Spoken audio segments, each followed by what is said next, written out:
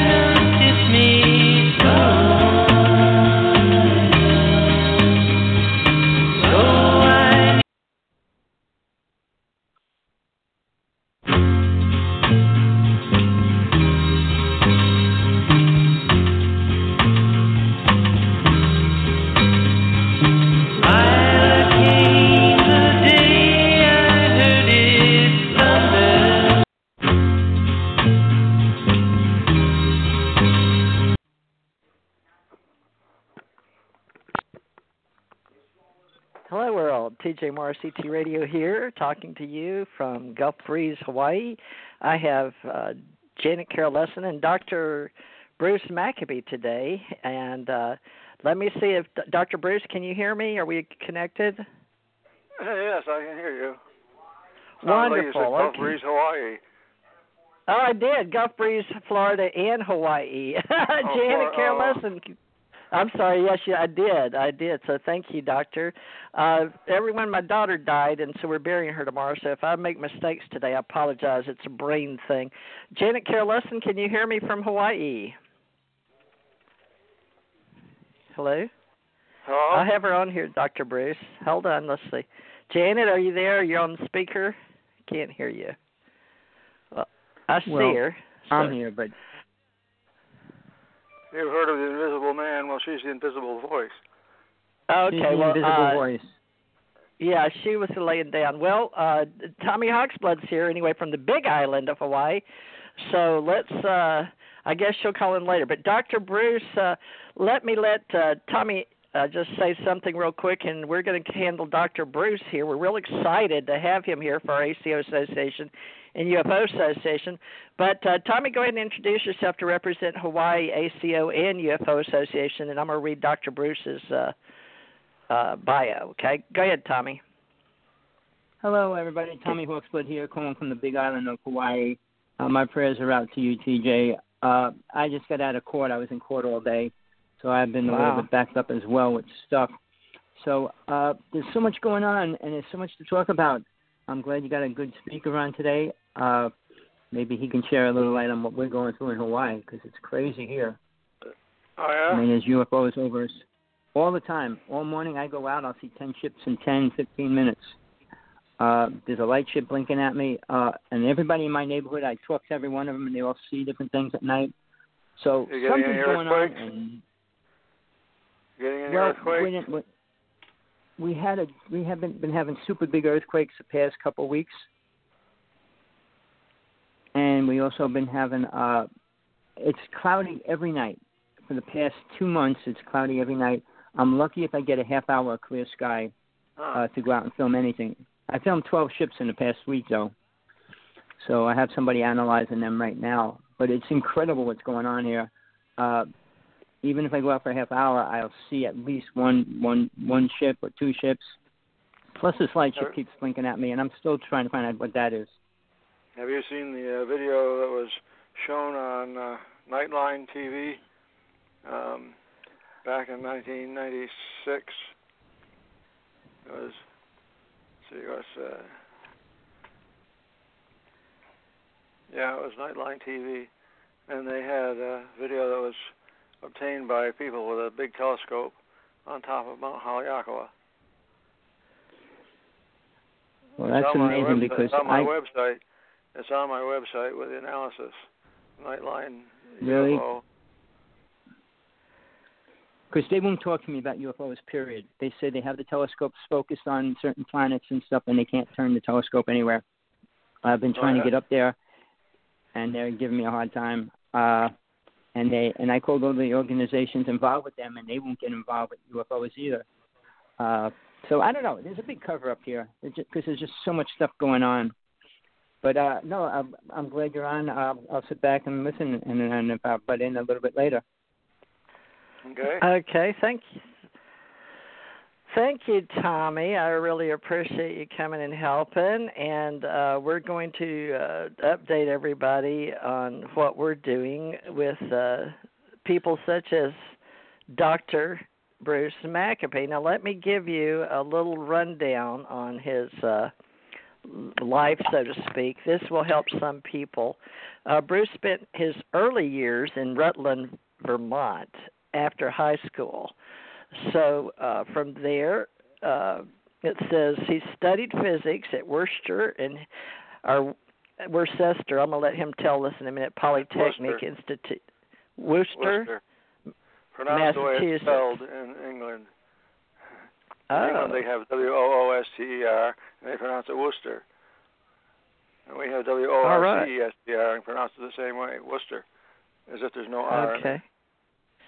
And the American University in Washington, D.C. So that's where you got your master's and Ph.D. in physics, I guess, right? That's right. I'll keep going. All right. In 1972, he commenced his long career at the Naval Surface Warfare Center, and that's, I guess it's still presently headquartered at Dahlgren, Virginia. How do you say that, Dr. Bruce? Dahlgren? Dahlgren, yeah. Okay. He has worked on optical data processing, generation of underwater sound with lasers, and various aspects of the Strategic Defense Initiative, SDI, and ballistic missile defense, BMD, using high-power lasers. Dr. Bruce Maccabee has been active in UFO research since the late 1960s when he joined the National Investigations Committee on Aerial Phenomena, which we call NICAP, and was active in research and investigation for NICAP until its demise in 1980.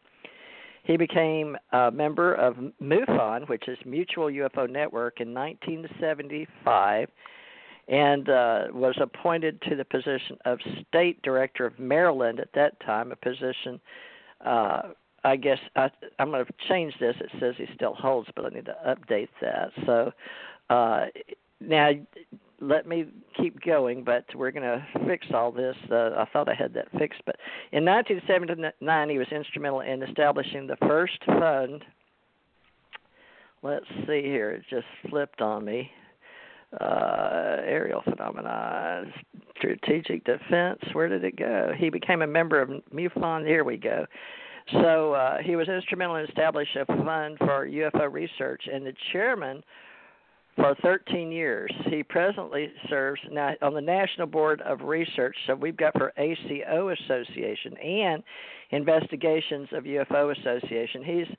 We asked him to step up, and he's been there for us and did a show in 2014 to help us get established in here. We've been here since 2012.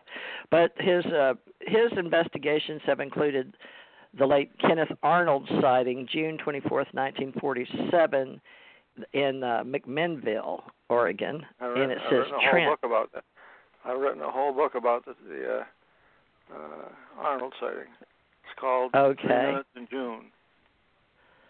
Okay. I've got to put that on here, too, then. Now, he's got photos of 1950 and the Gemini 11 photos of September 66 and the New Zealand sightings, December 78, the Japan Airlines JAL 1628 sighting in November 1986, and numerous sightings of Ed Walters and others in Gulf Breeze, right here where I now represent and live. Probably will till I die. And it says 87 to 88. The Red Bubba sightings, 1992, 1992, including his own sighting. So he's actually seen one, folks. He's seen. So he's also experienced the Mexico City video of August 1997 and the Phoenix Lights. That's Phoenix, Arizona. Many of you may know of it or lived through it. March 13, 1997 at 10 p.m. Now, the Mexican Air Force case of March 2004 and the Iran jet case, September 76, and many others. So he's done a lot of historical research, folks, and was the first to obtain the flying disc file of the FBI, the real X-Files. So now we're going to ask him as an author to go through all these in 3,000. So he's got over three dozen technical articles and more than 100 UFO articles over the last 25 years, but this is a dated bio, so it's probably over the last 35 years, but we'll get into that. And the MUFON Symposium. So he wrote a last chapter for Ed Walters here in Gulf Breeze, but it was called The Gulf Breeze Sightings by Edward and Francis Walters. And he wrote the UFO history chapter of the book, UFOs, Zugon, and Zeichen. Is that the... Is that German?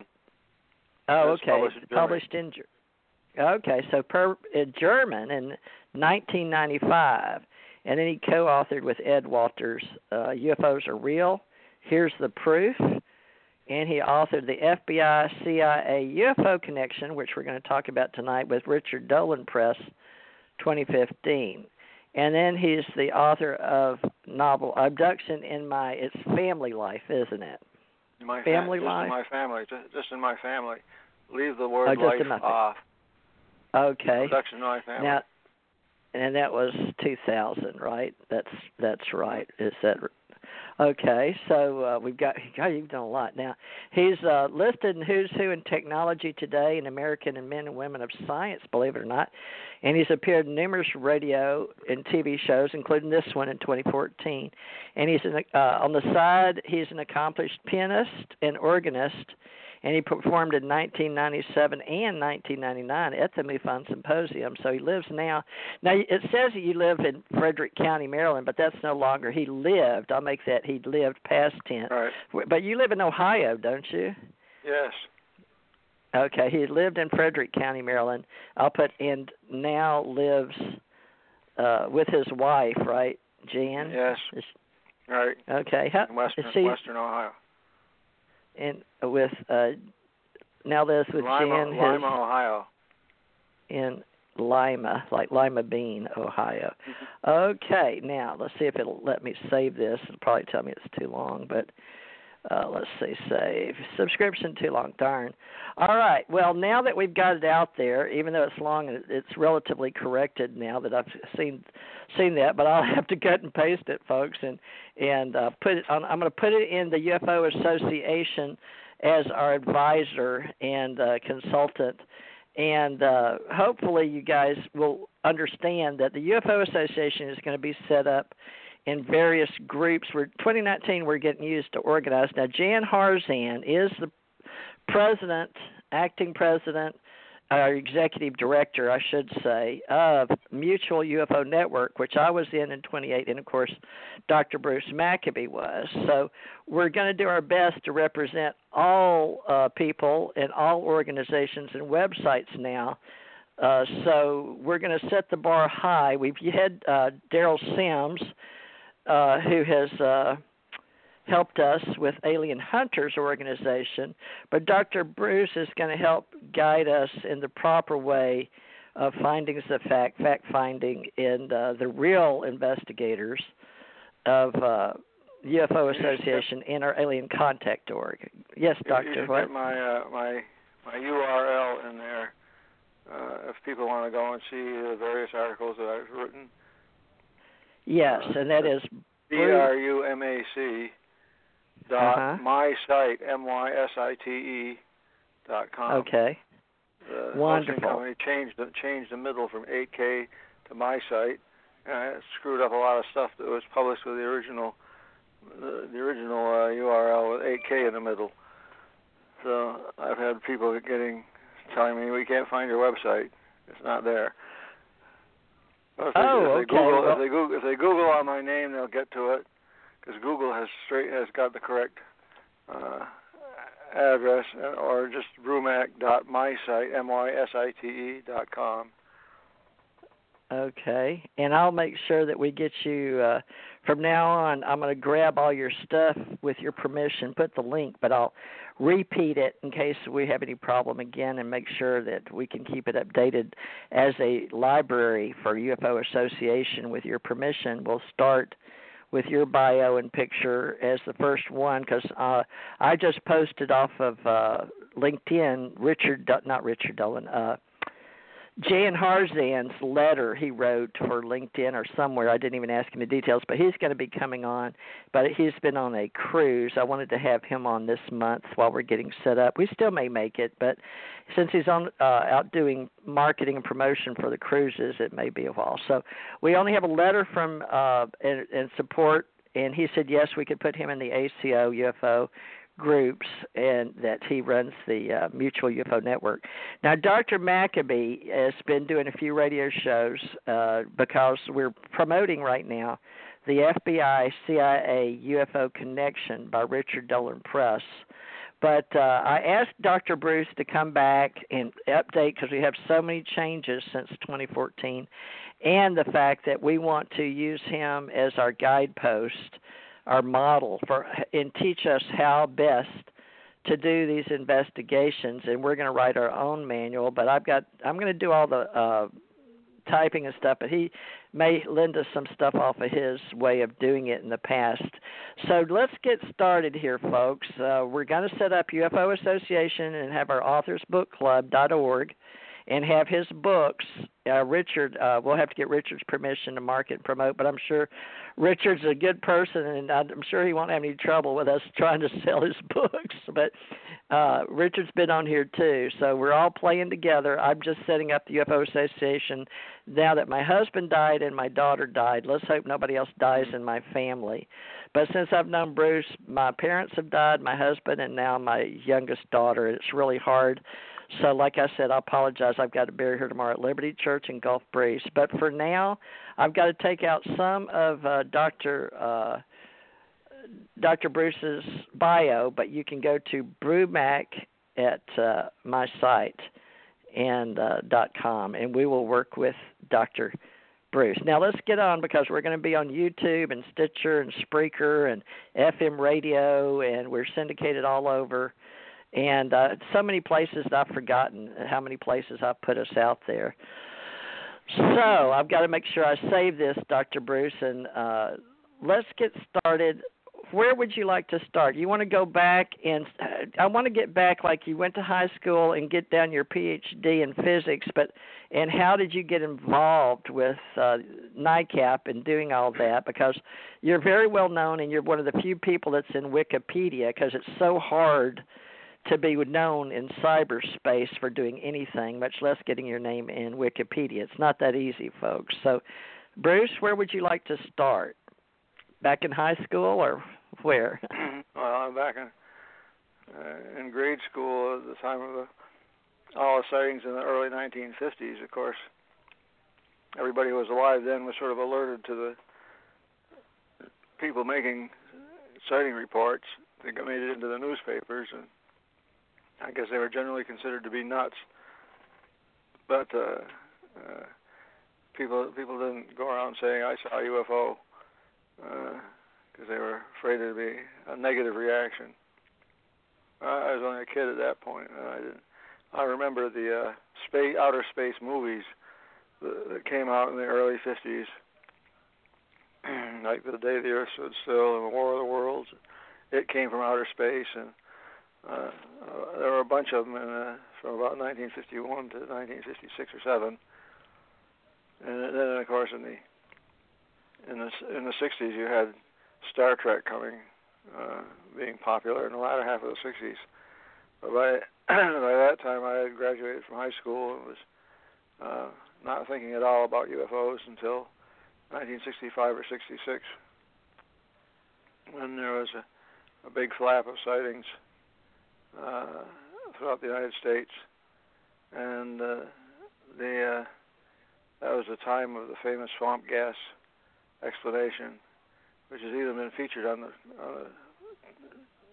Project Blue Book TV show. I don't know if you've seen any of that, or people who may be listening to this probably have seen at least some of the episodes of the modern version of Project Blue Book, which is not at all like the original. The chief personality is J. Allen Hynek, who was a astronomer who was the real Hynek was hired by the Air Force in 1948 to help explain UFO sightings, and he became quite good at it, and was mainly a UFO explainer until the latter half of the 60s, when he tangled with some sightings that occurred in the town of Hillsdale, Michigan, where there were just too many people saw this for to be ignored. And he was ordered by the Project Blue Book people, Hector Quintanilla, the head of Project Blue Book at the time, ordered Hynek to go and come and find an explanation for these sightings. And he went there and, under duress, he noticed that some of the sightings had occurred near a swampy area. So he advanced the possibility that maybe some of the sightings were swamp gas glowing. And the press took that to be his explanation for all the sightings and publicized that UFOs were just swamp gas. And, of course, Hynek had that hanging on his part of his baggage for the rest of his life. Fortunately, he was more amused by it rather than disgruntled by being called the flying saucer astronomer. But anyway, about that time, well, up to that point, in most of the 50s and halfway through the 60s, UFOs weren't something you talked about in good company. You sort of had to have a bag over your head. And after the Hillsdale Michigan sightings in 1966, the Congress directed the Air Force to support an independent investigation, one that was independent of Project Blue Book. And that ended up being done at the University of Colorado. And for a couple of years, they investigated sightings. During that period of time, it was almost legitimate to talk about the subject without having a bag over your head. Then in 1969, the Air Force decided that there was nothing to be gained by studying UFO sighting reports. So they closed the Project Blue Book, and ostensibly there's been no UFO investigation by the Air Force since Project Blue Book closed in December 1969. However, we just discovered in the last year or so that there have been at least one investigative period that went from 2004 to 2012, I think, based on sightings by Navy ships who saw weird things happening at the times that they were doing training exercises out in the ocean. And one sighting in particular, which has been given the nickname Tic Tac, involved sightings by pilots and radar of objects off the coast of California. About 80 miles or so is where the fleet was, and these objects were maybe 40 miles off the coast, picked up in the daytime by, picked up on radar, and then some jets that were in the area ending a training mission were asked to go and investigate. And one of the jet pilots, this guy David Fravor, says he saw down near the ocean, he was up over 20,000 feet, down near the ocean he saw a whitish-looking thing. He compared it with a candy known as a Tic Tac, which is basically the small cylinder with hemispherical ends, or end caps. And he says this thing was, he started to go into a big circular rotational descent, dropping downwards, and this thing was down near the ocean. It started to rise upwards towards him, and they were approaching each other when all of a sudden it took off so fast he could hardly see it. It was at his horizon before he knew it. And one of the radar people who were tracking this thing said that it went to a particular reporting point, 46 miles away, I think it was, from where the airplane was. It went there in no time and took the jets, a minute or more to catch up with it. It got to this. Two questions are: how did it know where to go to get to this reporting point that the jet was headed for? And granted that it knew where to go, how did it get there so fast? So anyway, there was a funded effort, about $20-some million, to understand a number of sightings by the Navy, and we may suppose that the Army may have had an Air Force. Well, this was the Naval Air Force that was involved. The regular Air Force probably had their own sightings, and maybe the Army too, I don't know. The point is that a program had been started up, and although it was funded for some $22 million and lasted 5 years, I think, something like that. And then the funding ended, but according to one of the guys who was part of this project, Louis Alexandro, it's probably still going on, just as a black budget type of program. But that does mean that for the first time the U.S. government has admitted to doing a UFO investigation of a sort since 1969. That's good thus far. You feeling okay now? You need to take some water or anything? No, I got involved in the late 1960s before Project Blue Book closed. And after Project Blue Book closed, 1969, there was a general feeling that, well, the government has explained everything, and those of us who studied the subject knew that wasn't true, but the general feeling of the population and the press was that there was UFOs were finished all over the Air Force. That explained everything, and they weren't expecting any sightings after 1969. Well, those of us who are members of NICAP, National Investigating Committee on Aerial Phenomena, and other UFO groups like Aerial Phenomena Research Organization, APRO, knew that there still were sighting reports coming in. And then in the summer of 1973, there was a big change. All of a sudden, at the end of August 1973, another flap began, and there were so many sightings that it couldn't be ignored. A couple of sightings made it into the press. One sighting being involving a helicopter, which was over Mansfield, Ohio, and flying along, doing its own thing, when an object came along and zipping towards it, and the helicopter pilot thought he was going to run into whatever this thing was. It was traveling along. It suddenly managed to hover right over helicopter. The captain of the helicopter, Captain Coyne, had moved the collective arm so the helicopter was in a sharp descent. And he was descending over, he was only about 1,000 or so, 2,000 feet above the ground at that time, so it wasn't a good idea to stay in the descent. Anyway, he had the helicopter descending, and they could see this green light coming in from through the plastic of the top of the helicopter. And it stayed over the helicopter for a few seconds and then zipped away to the west. And when the captain looked at the helicopter altitude, he found out that even though he thought he was diving, he had actually increased in height, like the thing had pulled him upwards. That made a big splash in the news. And then there was the Pascagoula River abduction sighting, which has just recently been reinvigorated by one of the men, the younger of two men that were involved in that event long ago in 1973, has just this year published a book of his experience, which the Hickson Parker abduction. Hickson died years ago, and Mr. Parker has now got a book out from a publishing company in Britain.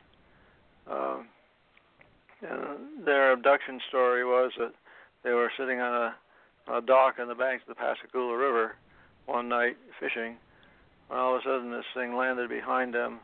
A door opened, a couple of strange creatures came out, sort of like levitated the two fishermen, and floated them into the craft and did various things, and then floated them back out to where they were, and then it took off. And of course, nobody believed them, but when they started doing the investigation, the first thing they did was they went and told the sheriff that there was something that had taken them, and I guess they needed reassurance that they weren't nuts. The sheriff put them, two guys, into a room to wait while he did something or other. He didn't say what, but he had already secretly put a tape recorder in the room, and he expected to find when he played it back, he expected to find that on tape they would be congratulating each other about what they were saying and how well their hoax was working and so on. And he said, the sheriff said there was nothing like that on the tape. They were continuously worried about what this signified for their lives, or if these things were dangerous or whatever. Again, something has just recently happened. There were supposedly no outside witnesses to this event.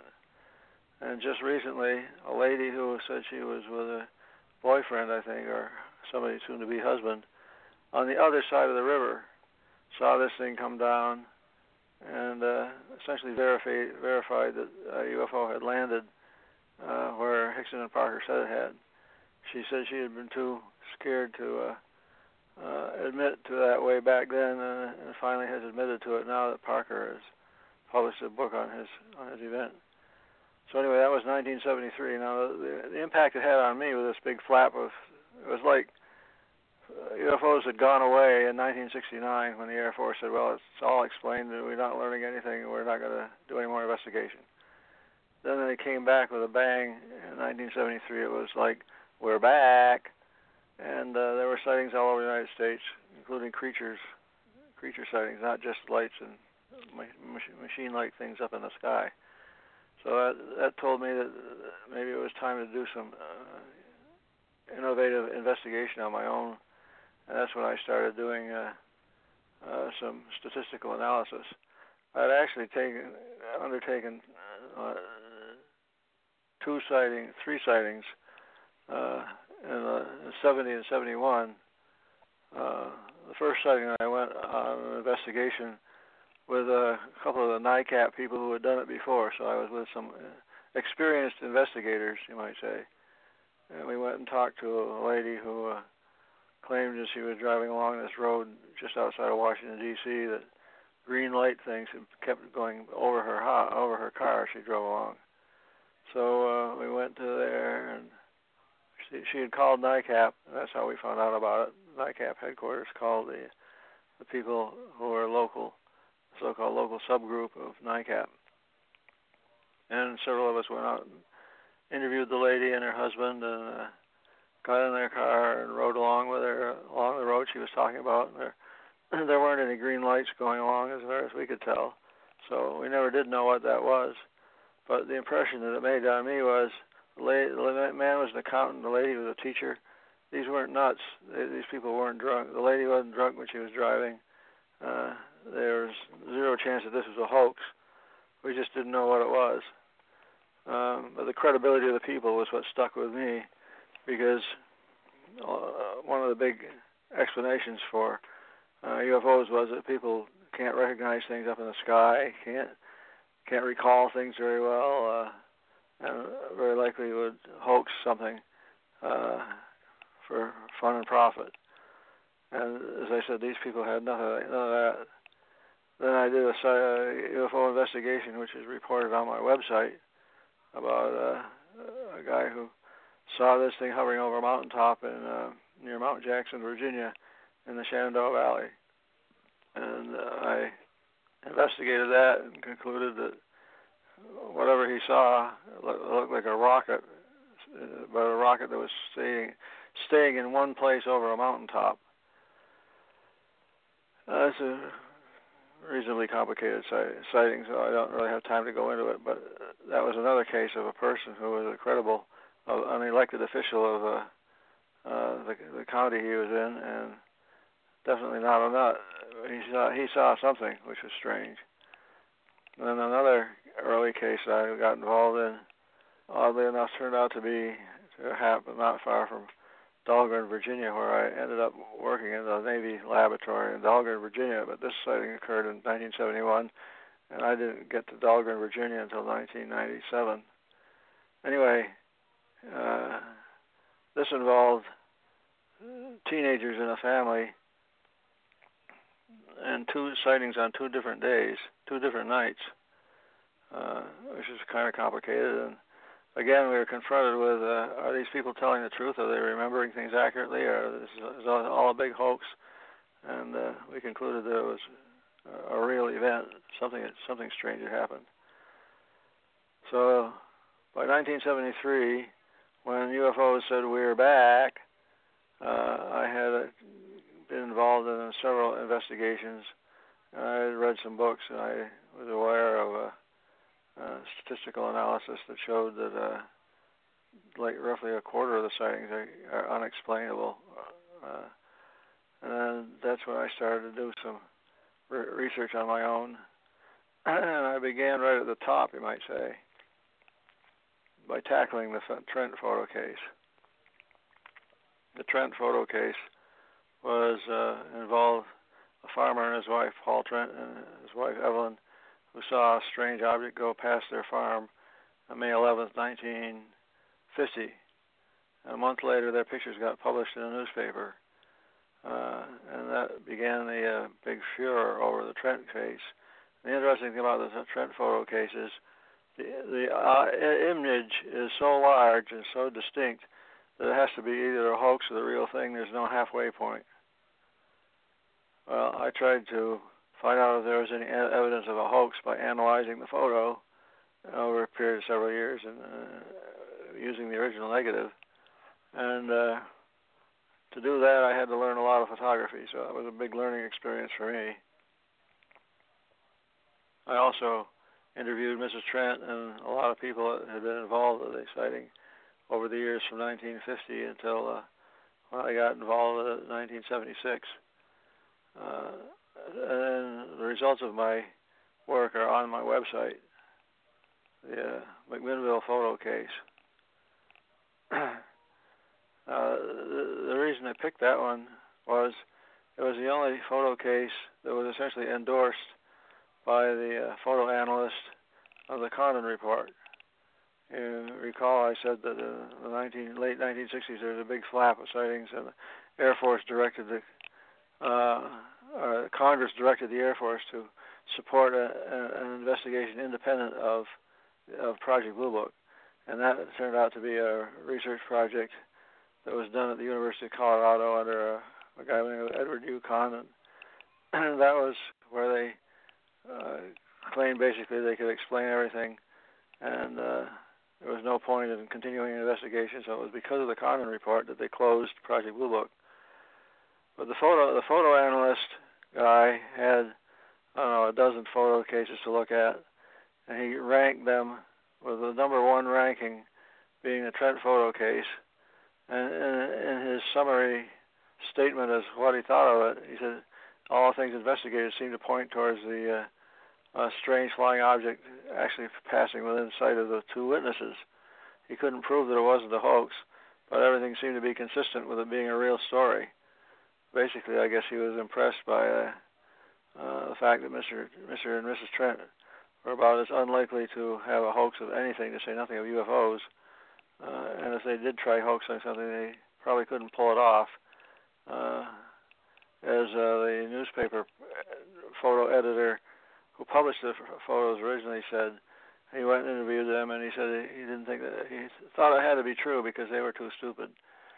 Anyway, you would think in this big funded investigation, $500,000 invested to find out whether UFOs are real or not, you would think that if they found a case that looked like it was good, there would be more investigation of that one case at least. And that was this Trent case, which the photo analyst basically said, he, as far as he was concerned, it could be true. You would think that that would cause a big reaction from the conventional scientists who naturally assumed that it had to be a hoax. Then how in the world could the guy, Hartman, who analyzed the photo, how could he come up with the idea that it might be real? So by 1974, when I got interested in the case, or late 73, it had been a published case lying around for several years, and nobody had taken up the challenge of trying to explain this one case. As no scientist had. A couple of skeptics had, but they didn't know all the technical details of the photography. Anyway, I tackled that case, which, as I said, involved analyzing the original negatives and talking to people and so on, putting together a big case analysis, which is in the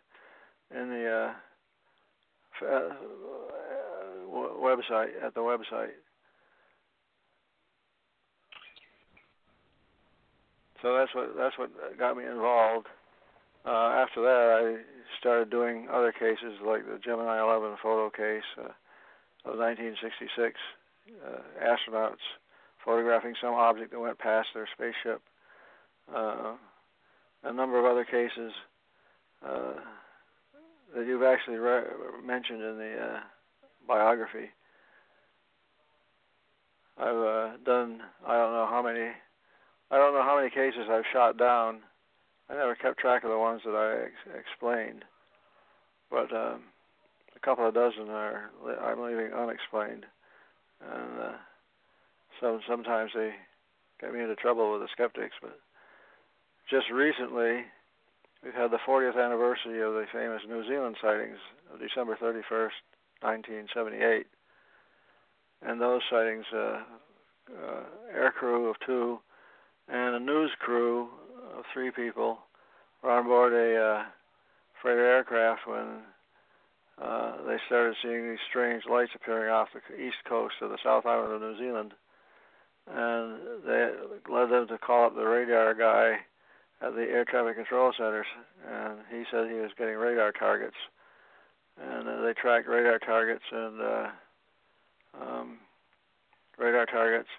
and visual sightings of lights and stuff for about 2 hours worth of time that night. Again, this is all on my website, but I just recently posted on my Facebook a very short paper I submitted to the Scientific Conference of Unidentified Flying Objects, SCU, that just took place last weekend. If anybody wants a copy of the paper, they can send me a email to Brumac, BRUMAC, at CompuServe.com, COMPUSERVE. What? CompuServe, right? CompuServe.com. And you go by Bruce Maccabee, but it's Dr. Bruce Maccabee, Ph.D., but for his email, he abbreviates it to BRUMAC, so you're hearing BRUMAC. So, people, he's a wonderful leader for us in the UFO business, alien contact organization business, and has worked with Daryl Sims. I've seen pictures of you, Doctor, with him and George Awakawa. How many people have you known in this business that are already known in 2019? Of course, I know Daryl Sims, but I've never worked with him. I think you're talking about Hayakawa. Yeah, do you know him or worked with him? Never worked with him. I may have met him. I'm not really sure. I know I know who he is from his comments on Facebook. I know who he is, but I'm not sure whether I actually ever met him. I met Daryl Sims a number of times. Of you at some UFO conference. All right. Well, I know that you're involved in MUFON. How many conferences were you able to speak in your lifetime? I know you did at least one in Ohio when you were working with MUFON. But have you literally been on panels or been a speaker at any? I've never been to a UFO conference, so this is all just hearsay in the last 8 or 10 years, I guess. But have you listed where you've spoken in person? Well, I've listed in my full biography, which is on the website. I listed all the articles that I've written and had published. Some of them have been published in MUFON journals. Some of them have been published in MUFON symposia. I've been to conferences or symposiums probably 12.5 times or something between 1976 was the first one, I believe, all the way through the 1990s. I haven't been to anything since 2008. I guess was the last, or 2009 was the last one that I attended. All right. Well, I've never attended any, so you're ahead of me by at least 12 or 13. Well, you knew Richard Dolan, and how did you get Richard to publish your book for you? Did you meet him or go to Rochester, New York, or how did you know Richard? Because Richard's a famous author. We'll put him in our author's book club with you for his books, but he actually only publishes, he wouldn't publish William Tompkins, but he did publish yours. So you want to explain, let's talk a little bit about your book. It's very nicely done, by the way. Dr. Bruce Maccabee, Ph.D., the FBI, CIA, the really big UFO connection, government UFO secrets revealed. You want to tell us a little bit about that and how you got him to publish your book? Well, I had met him years earlier, I guess. I knew who he was. I knew he was publishing. He was starting his publishing company, so I asked him if he would like to publish my book, and he said he would, and he did. I didn't have to twist his arm or anything. So since then he's published 3 more books of mine. Oh, I didn't know you had 3 more books. Well, one of those 3 is the Abduction in My Family book that you know about, that was listed in that biography that you read. And then there's one called 3 Minutes in June that I published in 2016. I guess it was 3 Minutes in June, which is the story of the Kenneth Arnold sighting. The only book devoted to the first sighting. You would think that after all these years, like 70 years, there would have been at least somebody who would have tackled the Kenneth Arnold sighting in depth. There was one guy in England who did, but he never published it as a book. So I ended up being the first person to publish a book about the Kenneth Arnold sighting. My goodness. We're really behind, aren't we? Well, I'm glad you did it. And hopefully we'll keep, our people after us will keep up your work. We're hoping. The most recent book is called The Legacy of 1952, the year of the UFO. That's because in the summer of 1952 there were 1,000 or more sightings in June, July, and August. It completely overwhelmed the system, you might say. And that was when a general got in front of a press conference and said, well, we're studying the situation, but we think it's all a natural phenomena. In spite of hundreds of sightings throughout the United States, and basically he established, for once and for all, the tendency of the Air Force to explain things. They would ignore what they couldn't explain and publicize what they could to give the general population the appearance that everything could be explained. And that's sort of the way we are still, that the government is not being positive about the subject. Even with this new investigation, which is just taking place as I speak, the investigation of the Naval Air Force sightings that I mentioned earlier, the government still isn't coming out and saying, yes, there's something going on. They're just letting what I call a limited hangout of information that would allow you to conclude that these things are real. Well, I hope we get it where things get better, and we are at least doing findings of fact. And how would you like to introduce the proper way? I know that MUFON has a good manual, and then I know Kathy Martin's been helping with experiencers, the experiencer research team for MUFON, Mutual UFO Network, which is a nonprofit. Now, we're a profit group. We're going to try to, well, I pay for everything, but I hope that in the future this can run with people that want to do this or at least sell their books with us, but MBS Speakers Bureau, a library for people's books we want to buy. But I need some instruction. Now, I was an investigator, legal and trained, and went in training in May 1967, and Houston and the ACIR, which I mentioned, NASA, got clearances starting 1967. I was a rehire sent to Washington in 87. But I heard about you, and we were, how can I say this? When you're trained in investigations to work as law enforcement, criminal justice, psychology, and the university, that's one level of training. And then I got a badge in Pearland, or was it Alvin? No, it was Pearland. And then that's Texas, outside of Houston. Then private investigator in Birmingham, Alabama. I was probably one of the first. They didn't even have a state level understanding for investigators.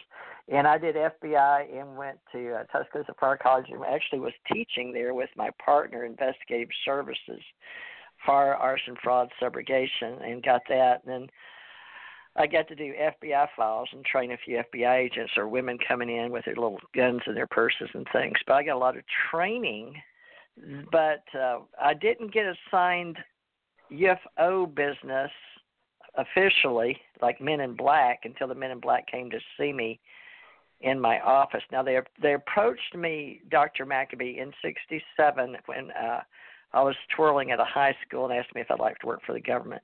But they were honestly official Men in Black back then. They actually wore black suits. And you were still in high school? Actually, they actually wore black suits. Yeah, Men in Black that worked for the government would ask you, how would you like to work for the government? That's how I got recruited. And then Yvonne McCutcheon, which was you were still in high school when that happened? Yes. You were still in high school? Or not. Yes, sir. Huh. It was my last year. They saw my picture in the paper, but he came to a football game. He worked. I lived, and my boyfriend's father worked at Grumman and NASA, and they recruited us. And they do that a lot in high schools. A lot of people don't understand this, but I wasn't in ROTC or anything. But we have the level in schools for training people if they want to go into Army, Navy, Air Force, Marines, ROTC, our officers. And I don't even remember we had that at our high school in Houston. But what happened is Yvonne had worked for the government or something with women in the government, and we had the Houston Spinnerets, and we'd go to Dulles Airport. So we learned who Dulles was with the Central Intelligence Agency, and wore uniforms. I got to go see Sonny and Cher at the airport, And we would welcome people into Houston in our little red outfits. Mine's in Facebook with my twirling. There's a picture here and there. But I twirled machetes and fire batons, and the guy asked me to work for the government. And I said, sure, how do you do that? So he took me under the bleachers from a high school and talked to me. And then later on, my boyfriend, he had 5 scholarships. He was asked too. And they took us out of a James Bond movie, and everybody was leaving out the way you come in the front door in Houston. And they some men in black took me and my boyfriend out the side door. It scared the crap out of me. I was just 15 years old. And but 2 men, we were shocked. They rushed us. They came down from the top and rushed us while everybody's leaving, and took him separate from me, 2 men on each side of him and me, and pulled us out the side door on cement steps that went down. And then just like in the X-File movie, a man with a black suit smoking a cigarette at the bottom of the stairs asked us again, how would we like to work for the government? And so, he said, what will we do? And they said, well, how did you like that movie? So they told us we'd be like James Bond movie, I didn't want to be like the girl. I wanted to be like James Bond, right? So so that's sort of how, got asked twice, once at a football game. Was that Goldfinger? That would yes, be about sir. the time of Goldfinger. Yes, sir.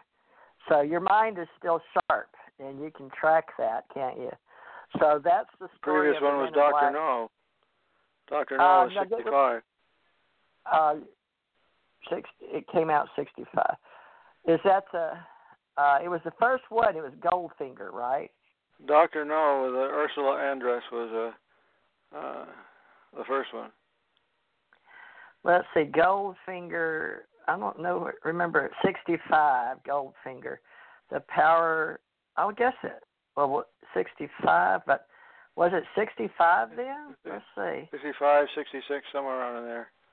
Yeah, it says it came out January 9th, 1965. So that was when I was in the 10th grade. I was ahead of my time because I started at 5. It must have been original, I don't know, Goldfinger or one of the other James Bond. I thought it was Goldfinger. But look up Dr. No. Look up Dr. No, Dr. No. Okay, Dr. K-N-O-W, Dr. No. Which one was it? No, not K-N-O-W. Dr. N-O. Not K-N-O-W, just N-O. Okay.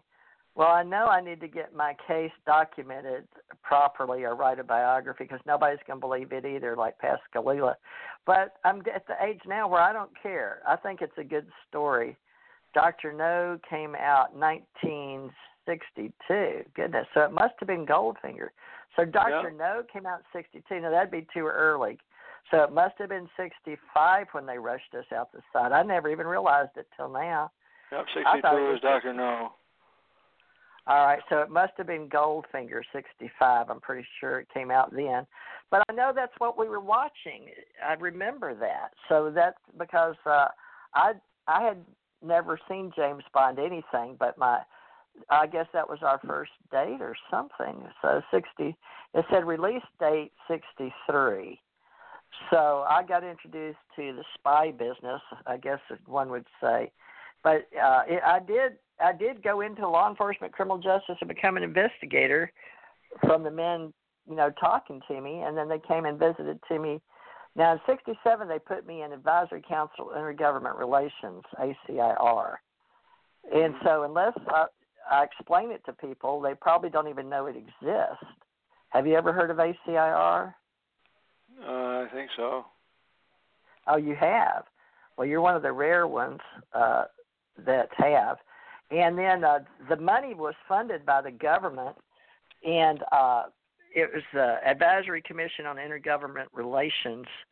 But they decided they weren't going to fund. Let's see, now that must have been 59 but in 1996, this is Public Law 86380 and operated.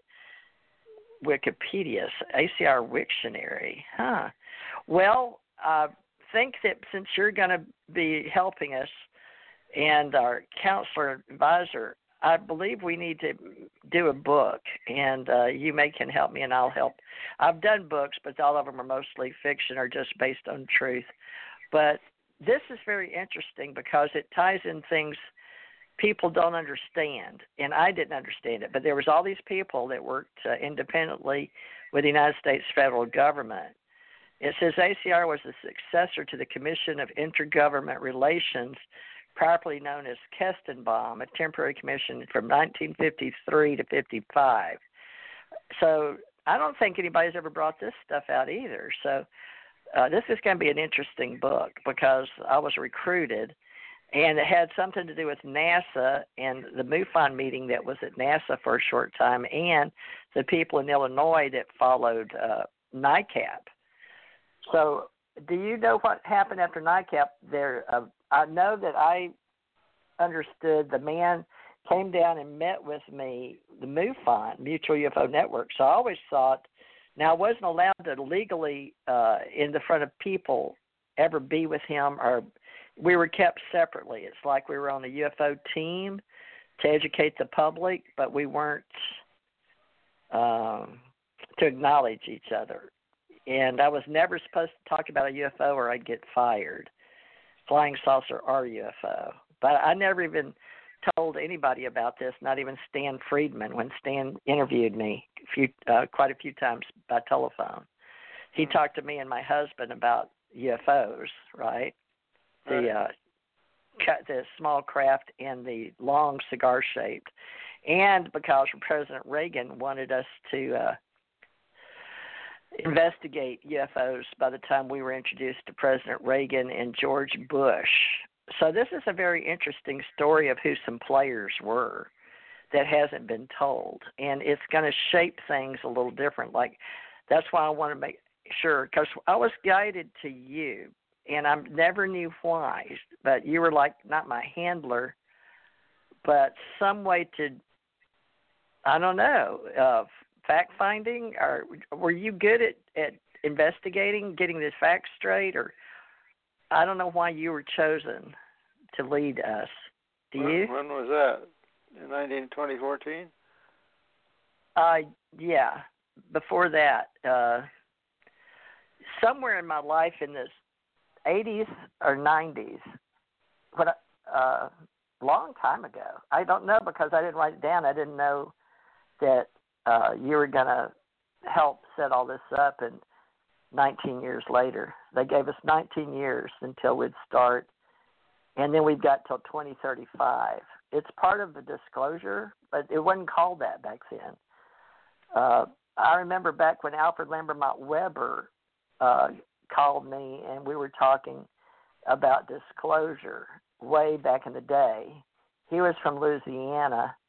His dad worked for the government, I think. But Alfred Lambermont Weber, he can talk differently, but he lives in Canada. Do you know Dr. Is it Doctor? No, Alfred Weber. Do you know Dr. He worked for the government, too, somehow in the United States. Do you know him, Alfred Lambermont Weber? Yeah, I met him like 20 years ago or so. Oh, you met him? I never spent much time talking to him. He seemed a little bit off. He seemed a little bit off his rocker. Oh, is he? Okay. Well, why would you talk to him? I mean, I've only talked to him on the phone, but why? I don't know why his story was important or his involvement between the United States and Canada. Would you know why that happened? Because he redacted or took down some of my stuff because I don't know why. He said it was complicated. Would you know why he would do that? I don't know. Okay. Well, these are people here and there, but they're very few and far between, but some of them have pieces of a puzzle. And I'm very curious to see how this is all going to arrive with you and your books. But now your book, you've got FBI, CIA, and UFO.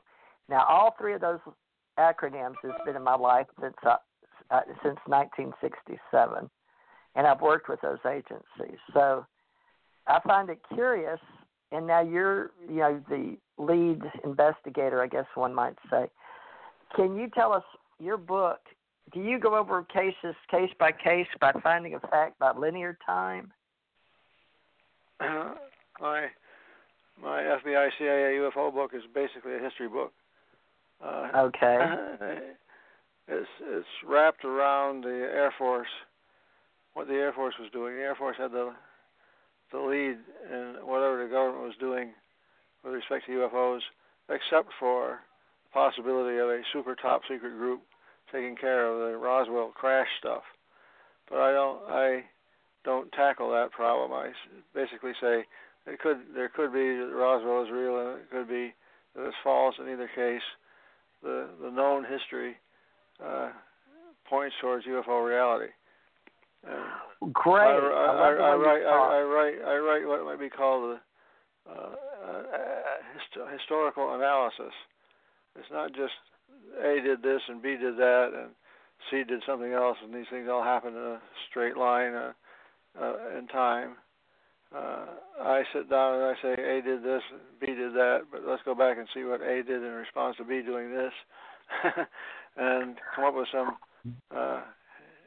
more than just a history, analytical, what I call an analytical history of the subject. That must be why you're the lead investigator then, or putting this UFO Association together, because you've already done it, but you do it historical analysis. Because I was directed to you first and then Richard Dolan second. And then I was really surprised after 2012 that Richard did your book and you came on in 2014, but we've let this sit till 2019. I thought it was because I was thrown obstacles by the universe that, my parents died in 2011, then my husband died 2015, and then my daughters died in 2019. And I don't know why, but it felt like I had to go through all this emotional, mental, spiritual, physical, emotional stuff to get this done. I'm not sure why, or maybe it's just me analyzing myself. But now it's 2019, you and I are back together, and I know I've got to write a book, and I don't know if Richard's supposed to help or not, but apparently he is a historian. I believe in his work. He's been a great friend in radio all these years, but he's seen me at very slow progress because of disclosure and all these government groups I was involved in.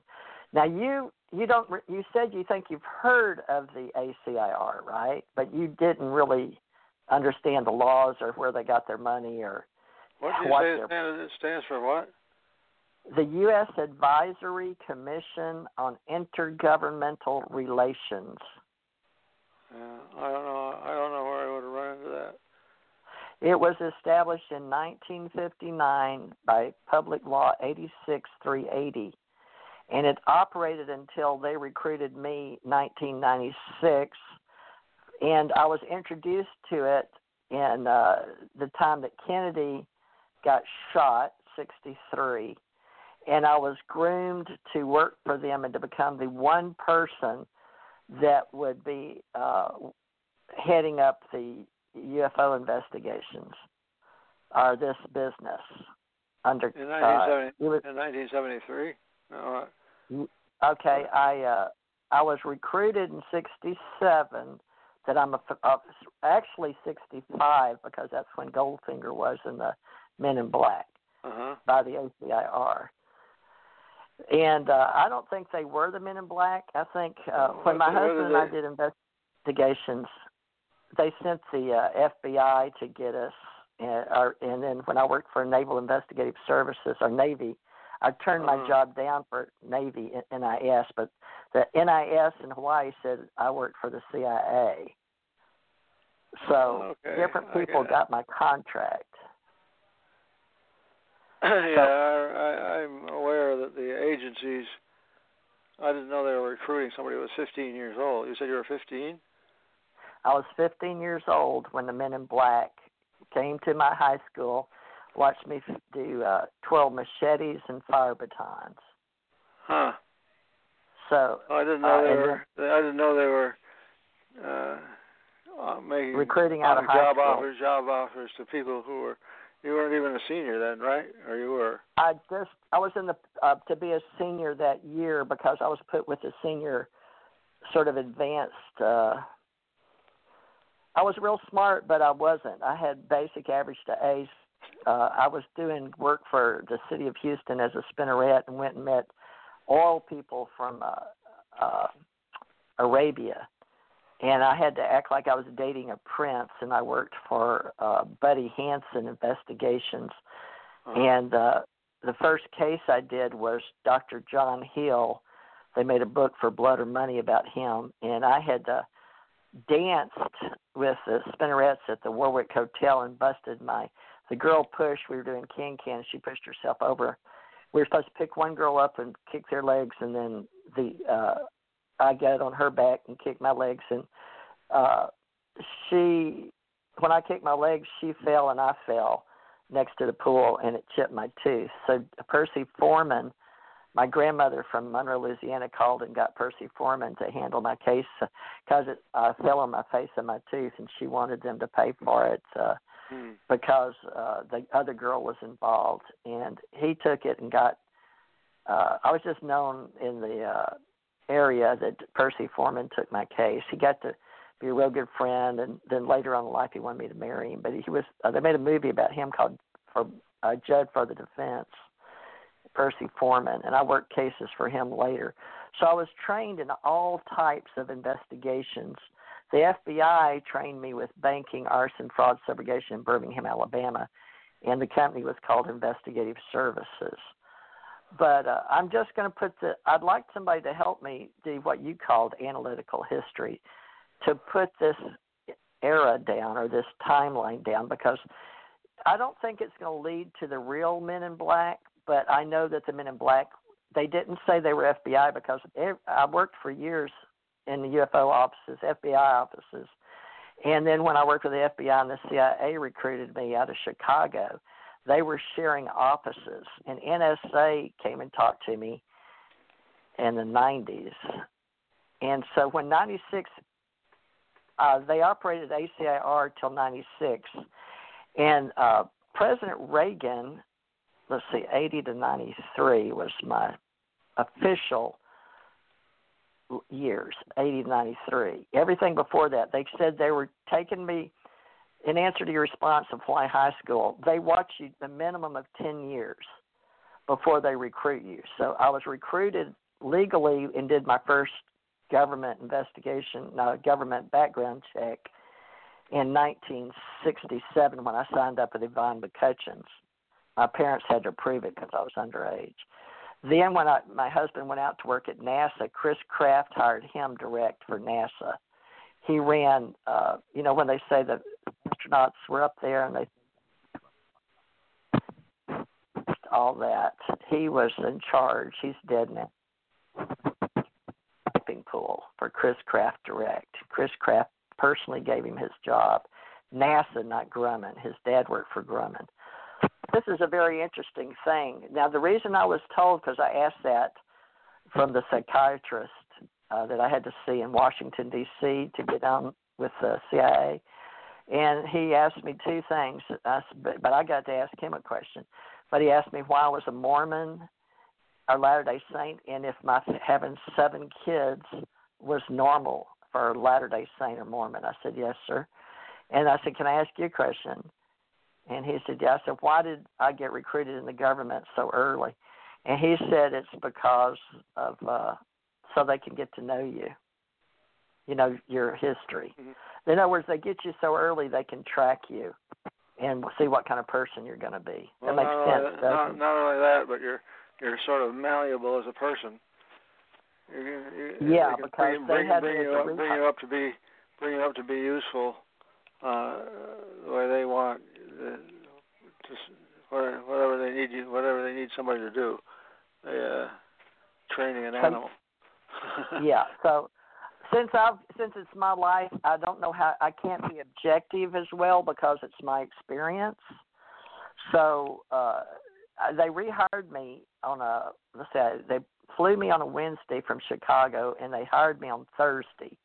And a girl outside, I think they smoked cigarettes in '87 because I remember 2 women sitting outside, and they were talking to us and were asking us questions, and while we were waiting during our polygraphs and stuff. But she said, "What are you here for?" And I said, "I don't know." And she said, "Well, you're coming in you've worked for us before." I said, "How do you know?" She said, "Because you're coming in on a Thursday, and we only do rehires on Thursday.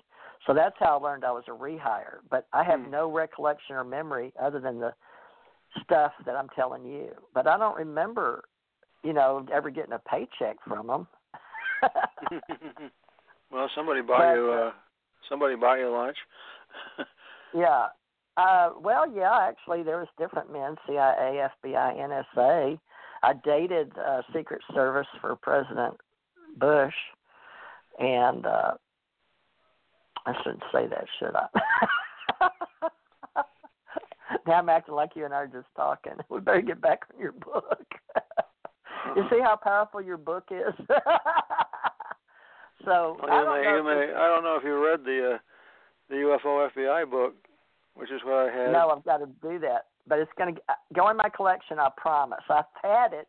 I bought it and had it in Kentucky. And my husband got real sick, and I didn't get to finish it. So I've got to buy another one. So I'll buy one this next month. So how can that help me? The new one has a whole section on my direct involvement with the CIA. The new one is a copy of the old one. The FBI-CIA connection is new. It's a copy of UFO FBI connection from 2000 when that was published. I just republished the 2000 book, you might say. But I also added in several chapters on my own experience with the CIA starting in 1979. For various reasons, I ended up going to CIA headquarters many times and talking about UFOs at the CIA. In Langley, Tyson Corner. That's all in this FBI CIA UFO book. So if you buy that book and read all the way through, you'll be up to date. Good. Well, great. That's awesome. Yeah, I thought you and Richard would probably be the two because I was directed to you. I think it's because you're historians, to be honest. Richard was impressed with Richard, who's a professional historian, was impressed with my book written by a physicist. Yeah, and I don't understand why the government would have molded me between Richard and you, other than I think it's time to start putting more pieces together and not just novel-like with my husband. I think they want the real story out there. I think I was trained to observe and just get the facts, ma'am, Did you ever watch Dragnet in TV years ago? Yes. Okay, that's how they trained me, was just get the facts. I was told that I'd be given 5,000 shoved out the door and say, just get the facts, so they couldn't influence. My attorneys, multimillionaire attorneys, Agent Orange, things I worked on with Dow, going after the physicist, the chemical guy, different other cases I did for the multimillionaire attorneys, against the government out of Houston. But it was fun. I loved it. Now, how this goes together, I don't know. So if you can do an A with B, I can provide the words and even grammarly and editorially, but I don't know if I should do it like a biography or just an interesting book, because I was surprised you put CIA, FBI. Did you have to get permission to put those on your book or to write? No. Huh. Well, I knew they were going public. CIA was going public several years ago while my first husband was dead, but my second husband, Thomas, all my husbands worked for the government, all of them, which I had several. So Stephen Lee Parrish, yes, sir. Stephen Lee Parrish, Philip Havelka was Navy E-9. Jerry Orr was a GS-13. He was my handler in the Navy. And that's when I went to NIS, Navy Investigative Service, and called the CIA to make sure, because I was working in a government vault, doing clearances and handling all the classified. And my Navy ComNav base was under investigation, and then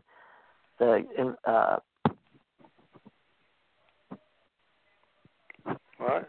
Even Eli Kana, who I worked for, was under investigation.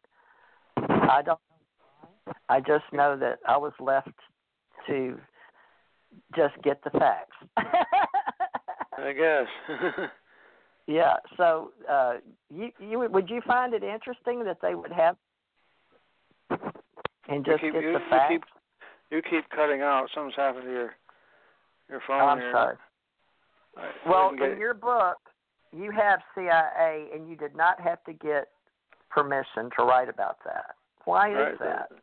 Well, first of all, the part of the CIA that I wrote about in the older book, and the FBI UFO connection, also had several chapters on the CIA, and that was based on documents that the CIA released in late 1978, under the Freedom of Information Act. In other words, the chapters that I wrote on the CIA were based on information that had been released by the CIA. It was no longer classified, so you didn't have to have any permission to publish it. When I wrote the new book, I updated some of the stuff in the FBI and Air Force parts of the book. In the CIA, I added some chapters which involved my interactions with one of the CIA employees there. And after I wrote it,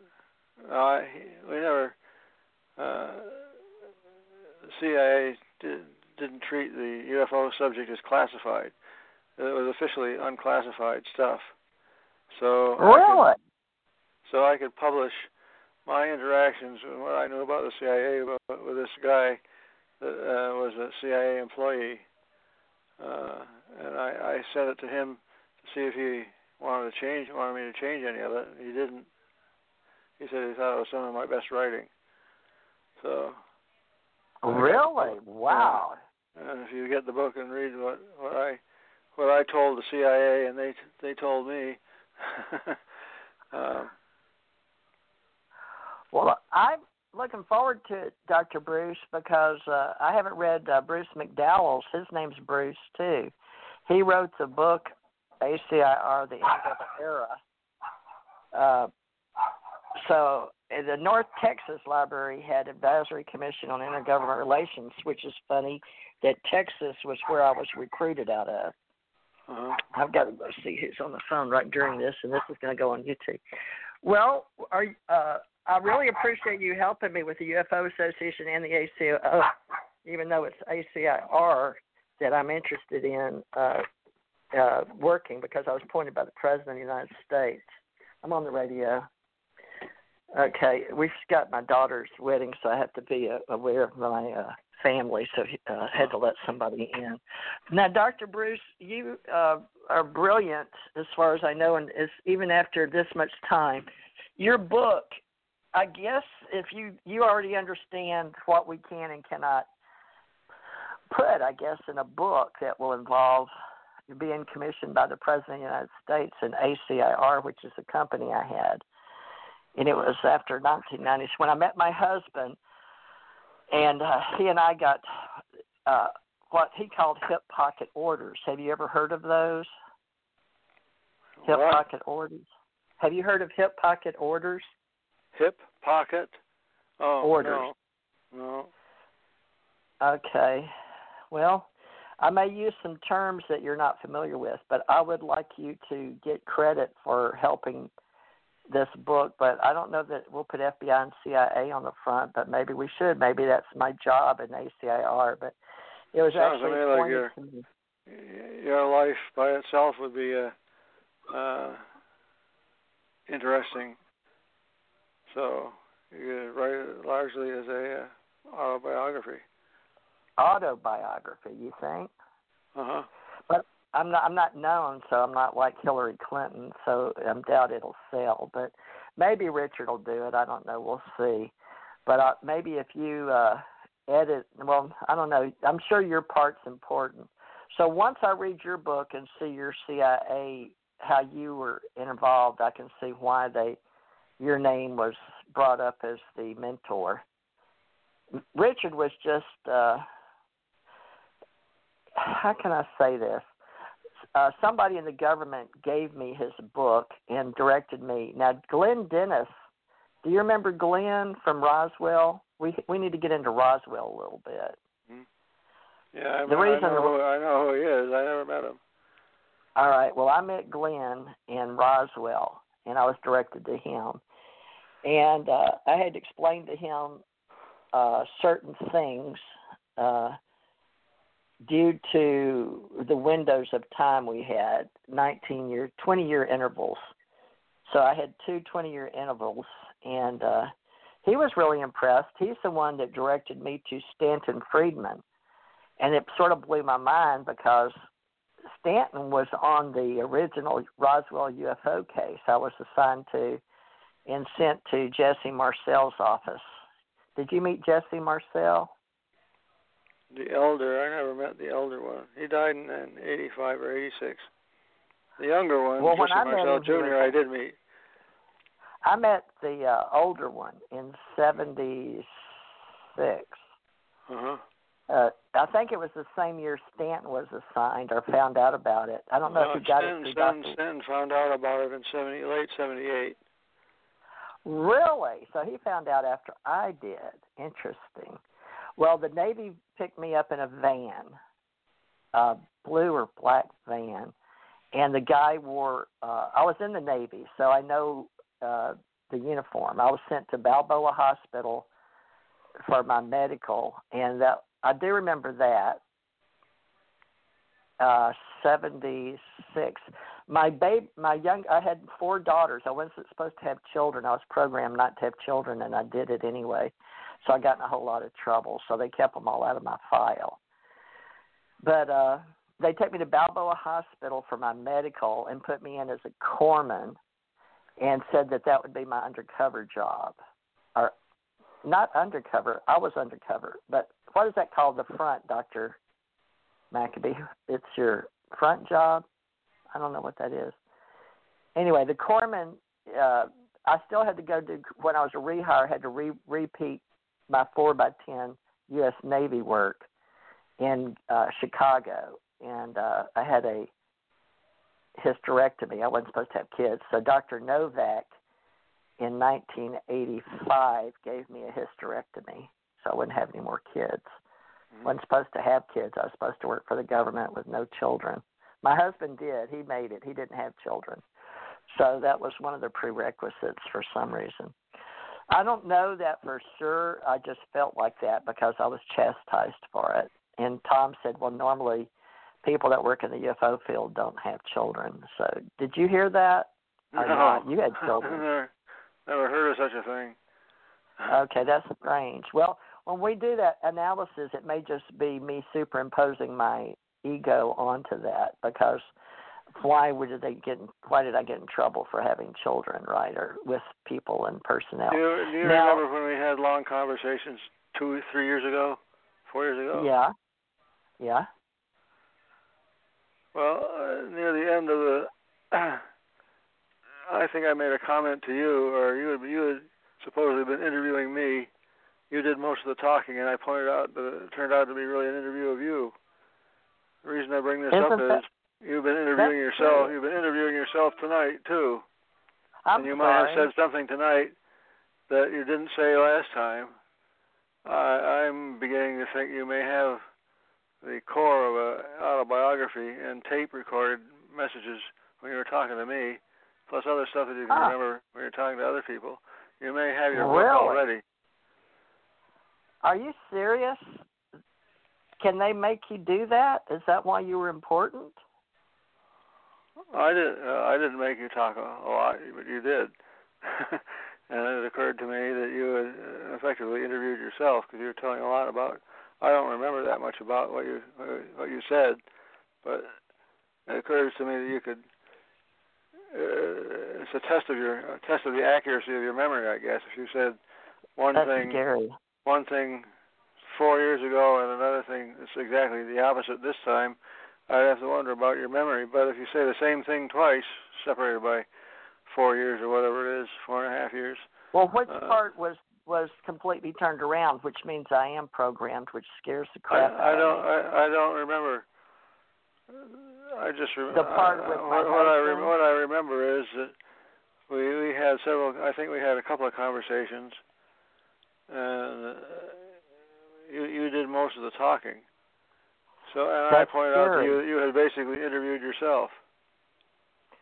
Well, then, is that why I wouldn't write the book, the real book? This is what. See, I don't know, but I'm just saying that you've got you've got recorded memories, or memories recorded 2 times, several year gap. So if you say the same thing today, if you said the same thing today that you did, I'll go listen to it and see if it's the same thing, and then I can find out the program.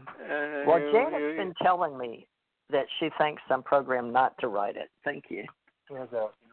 No, hold on, Dr. Maccabee. My daughter, no, you said that, and Steffi tonight said she never said that. It's 9 o'clock for the family till 9:30, and 9:30 viewing to 10 for the public. And then 10 till all eyes are on the pastor at 10 o'clock, which they're videotaping because of her, as far as I know. And then because of her ET stuff with Moffat and cancer and all that. The Liberty Church, it's non-denominational. So we don't have to wait on you. You're driving direct with your friends? All right. Navy people. Okay, love you. Bye. Yeah, Dr. Bruce, you're really... I'm thinking now that the reason you were chosen to mentor me is deep, deep, deep, which means I'm scared about that. So I think I did this 4 years ago, now come to think of it. But you're saying now take this video tape, not video, we're doing audio. Take this audio tape, compare it to 2014 tape, and use that to begin. Is that what I'm hearing you about? You mean recording? Yeah, well, I'm saying between the 2 recorded messages to yourself, you could pick up on a lot, because you probably told me things this time that you hadn't said 4 years ago. Oh. And you thread them together, or tie them together to make a thread of history. A lot of what you're saying probably is not documentable, except in your mind. Unless you could come up with the Men in Black or somebody who knows what was going on. So if you're going to write an autobiography, oh my God, I understand what you're saying. You'd want to be as accurate as possible about it. And it sounds to me like a lot of the stuff that you were doing was undercover, so to speak. And you would be the only person. Definitely. You would be the only person who could remember it. Well, that's why they do that. The ACR appointed one person, but I don't know why. Unless it was for an analytical analysis analyst in writing history when it was time. I know that people told me it wasn't time yet. It wasn't time yet on the historical linear timeline. So that's why I thought, I don't know, maybe I'm just sounding crazy right now. My daughter died, and I'm distraught. But, Doctor, I didn't do last night's because my daughter died, and I knew people would think I was crazy doing a radio show. But for some reason, I told Janet, no, it's been 2 years. I have to have Dr. Maccabee now. I cannot wait. Remember, and then tonight the show wouldn't do. It was really strange, and then we finally got it. We don't even know why that messed up. Somebody tried to get it where I couldn't even record this tonight. And that's only you and me and Janet know that, but you do know that. At least you know that it didn't go on at the time. We're an hour later. So, right. Do you believe there's 2 factions in this UFO association or UFO business, whatever you want to call it? Do you believe there's a faction that people, because my husband believed that.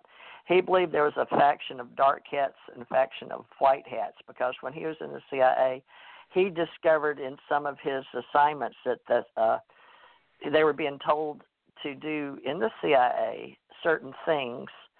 And when he checked it out, because they give you a portfolio with a picture and the resume of a person you're going after.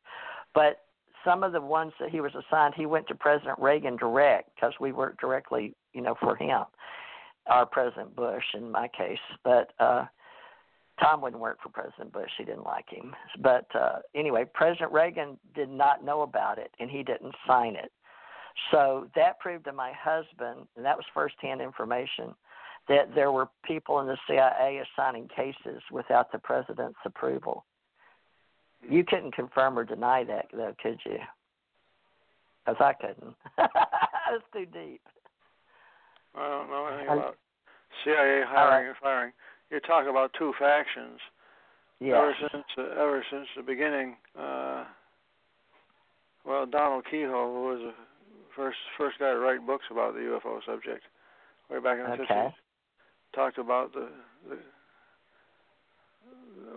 being two groups. One group being the people who said we ought to tell everybody about this, and then the cover-up group that said we can't tell anybody, we got to keep this information silent. So the two groups were basically on disclosure or no disclosure, although they didn't use that terminology back then. But now there may be other pairs of groups that have something to do with something else, but that's the disclosure versus non-disclosure, the two groups of people that stick in my mind. Well, let me share this with you, Dr. Maccabee, because it's been 4 years since I've had recording. When I went to expose some knowledge, the publisher in Canada wanted me to talk and be on a radio show with Kevin Smith, and Tommy talked to him, and so Tommy can come in now.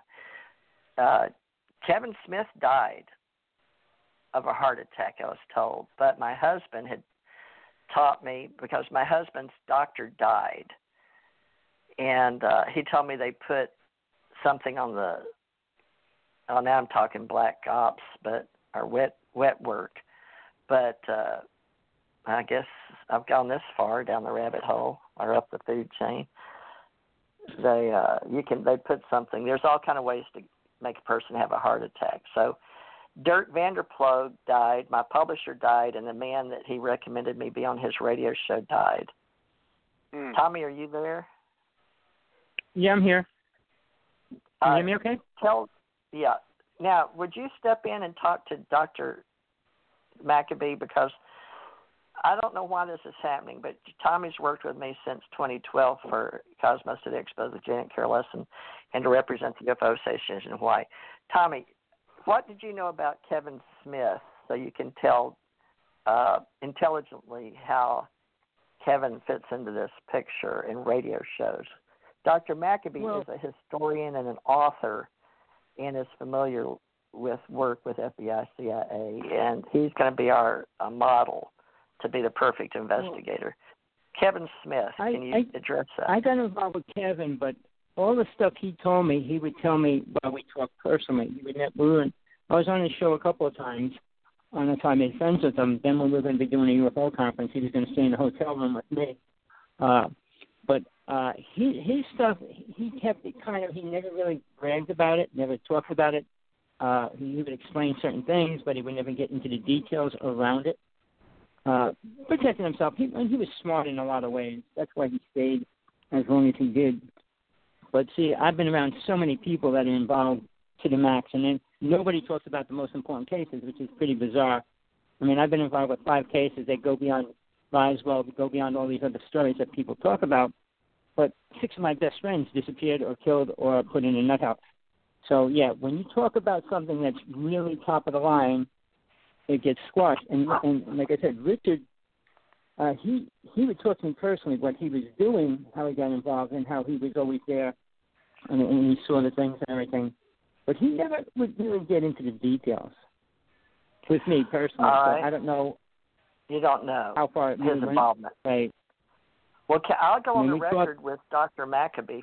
I don't know if it's okay or not, or if I get myself killed, but I may wind up with a heart attack tomorrow after my daughter's death. Who knows? Here's the deal. Did you sign a non-disclosure agreement? That's debatable, because when I was trained to do clearances, I trained the people to do that, but debriefing in the Navy. However, I never remember signing anything but a blank piece of paper, Dr. Maccabee. I had to sign it. They made me at gunpoint. and in a car. What? And they gave me a gun. They gave you a gun? And, yeah, they gave me a gun and told me to sign the paper for the gun, a blank white piece of paper. And so I don't know what I said no, I didn't want to, but I didn't have a choice with my handler. Now, this is after I'd already been cleared with the Germans, said I had a Q clearance at Lowry Air Force Base. The Germans flew with me from Orlando, Florida, to Lowry Air Force Base, where I was going to be sent to Antarctica, of all places. I didn't want to go. I didn't want to wear the Air Force uniform, and I didn't want to go out of the country. I had to really fight to get out of that. So some German came to my rescue. I don't know if it was CIA, NSA, FBI, or whoever, but he was a German man. He took me out on the other side of the Lowry Air Force Base. I'll take a polygraph on this stuff because it's so black. When was the last time you had a clearance?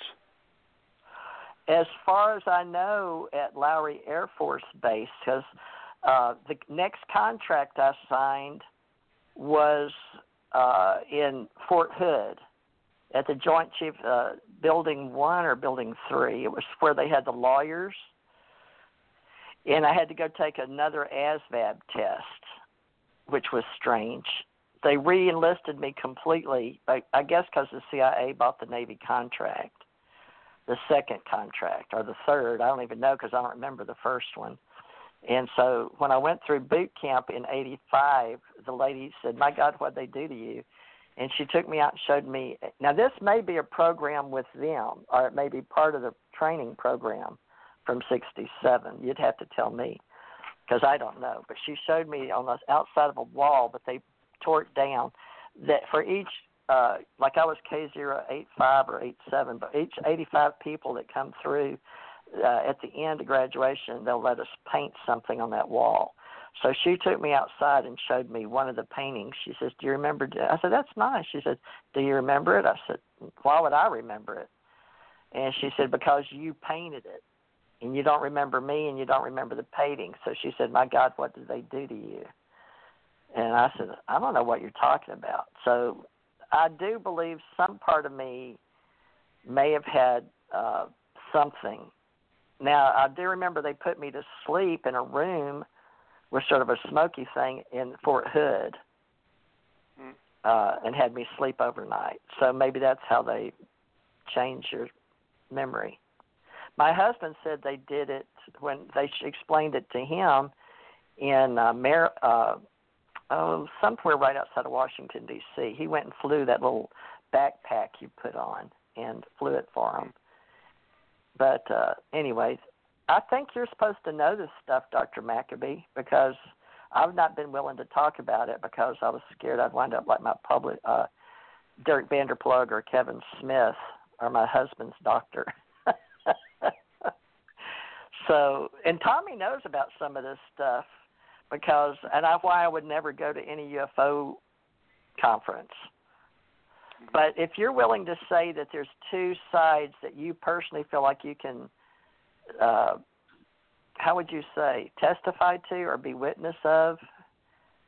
Because like you said, I can't prove any of this. So where does it go when they know you can't prove it and they have you sign a blank piece of paper? Hardly anybody walks through life without leaving footprints somewhere. You're telling me a lot of stuff, places you've been. Certainly, you'd have to try to track your past history. You'd have to go back to these places that you recall and see if they have any records of you being there. Well, they assured me. They took me to a basement and assured me. It sounds they to me couldn't like find it. Can I just say one thing? I've been involved in the UFO world all my life, and I know multiple people, everybody that was high in the UFO world years and years ago. But even people like Larry Warren, when he wrote the book Left at East Gate, I hung out with him the week before that book came out. They stripped everything about him. He couldn't even prove he was in the Army. They stripped his Social Security number. He was begging to go back in the Army because he couldn't do anything. It took him 10 years to get his life together again to create who he was. But another good friend of mine, Robert Morning Sky, well, he's a Hopi, and he was talking about his grandfather. I don't know if you know the truth about Roswell, but 3 ships were shot down. And his grandfather with 3 other elders took one of the aliens from a ship and went up in the mountains. And they stayed with that alien for 9 months.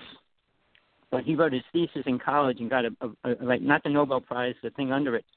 But in the interim, I was lecturing with global sciences for a couple of years, and I went on a vision quest with him. We saw a ship. He wanted to take us where they're cloning the Greys and all kinds of stuff. But a couple months after that, he was supposed to do a TV show, and he went. When he came back, he was reprogrammed. The next conference we did, he came over to me and said, "You can't talk about UFOs. They're not real. There's no such thing." I said, "What are you talking about?" He goes, "I'm not going to let you do the show." But I have friends at every level, and this guy from FEMA, ex-FEMA guy, because he had this belt on with this machine on it so they couldn't track him, he goes to me, "Look," he gave me a card, and it was a little card, and it said implant removal card. And he said, "Stick it in your pocket." I stuck it in my pocket. Within an hour, Robert Morning Sky and 6 people, they were supposed to be there all week doing a conference, and they were all dressed in black. They all got their suitcases, and they left the hotel. But the next time I saw him, he was like completely unaware of anything. He can't mention aliens. He can't mention ships. He doesn't know anything about it anymore. Now, this other guy, John Ford, who I was going to see when FEMA themselves said, "You go near him, we'll kill your whole family."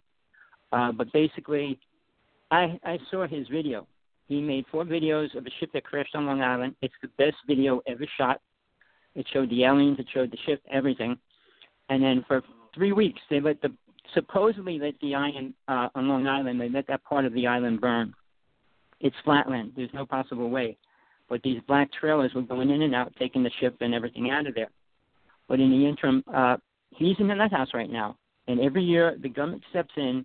When he's supposed to go to court, they won't let him go to court because then he could release the video, and which would document his story. But they're saying he had uranium and he was going to poison people in Congress with it, and that's the story they put all over New York and New Jersey when they arrested him. But he got arrested. John Ford. Now, right before he got arrested, job. Dr. Maccabee knows what you're talking about. But here's the other thing. We did a show, my friend and I, Sergio 18, called Strange Universe. We put a really incredible video of a ship stopping, shooting out 3 ships, and then taking off. And they showed it on TV. They cut me out completely because I started talking about native things, which they don't allow on TV. But that was all the same month. Joe Snyder was found dead. They killed 200 UFO people, which I knew many of them. A lot of things happened in 1996. It was kind of like a turning point for the UFO world in a bad way because they were trying to clean up loose ends and things like that. But over the interim, my best friend, who I grew up since I was 10 years old, worked for NASA. And he was working on a space program. And he came to my house. I took him we met at a UFO conference. We got together. We started talking, and he said, "Look, let's create a group and let's move somewhere and create our own society." And I'm showing him these UFO pictures, and he goes, "Well, they told me I can't see them." 2 days later, I called them up because we were going to get together and have a pool party. His whole family disappeared. And I could go on. I lost 6 of my best friends that way. You must have known Ed Grimsley, right? I think I know the name, but I don't know if he was the one that he was doing all the shooting UFOs at nighttime after the conferences with infrared green lenses and everything. Well, he was shooting UFOs at night. But Which conference? All of them. He was like one of the people that was always there, and he would take people out after the conference at nighttime and watch the sky. He had like 10 glasses, night vision glasses. I don't recall. Well, I was talking to him, and 2 weeks before he died, he said, "They're killing me. They're going to kill me." And then 2 weeks later, he was dead. But I mean, I can go on. How did he know? I can go on. What was that? How did he know they were going to kill him? I can go on. I was involved with. See, you remember the original SETI? SETI? You worked for AT&T, or you worked for Bell South, so that's not how I got the information. I was out there mainstream because I was friends with SETI, the real SETI. There was a government SETI and a private SETI. and I was friends with the private SETI. And she told me they came into the office and injected the president and the vice president. She was the president. This man was the vice president.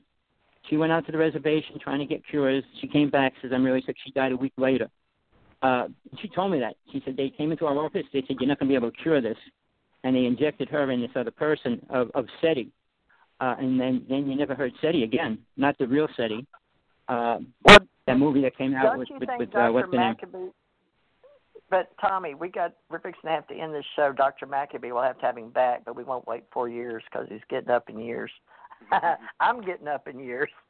So if this story doesn't get told, nobody's going to know about Men in Black or Wet Works or, all that. Tom had 135 confirmed kills. But, I could tell you in many ways the government kills people based on 20-year history living with him, being one of the major agents in and out of country.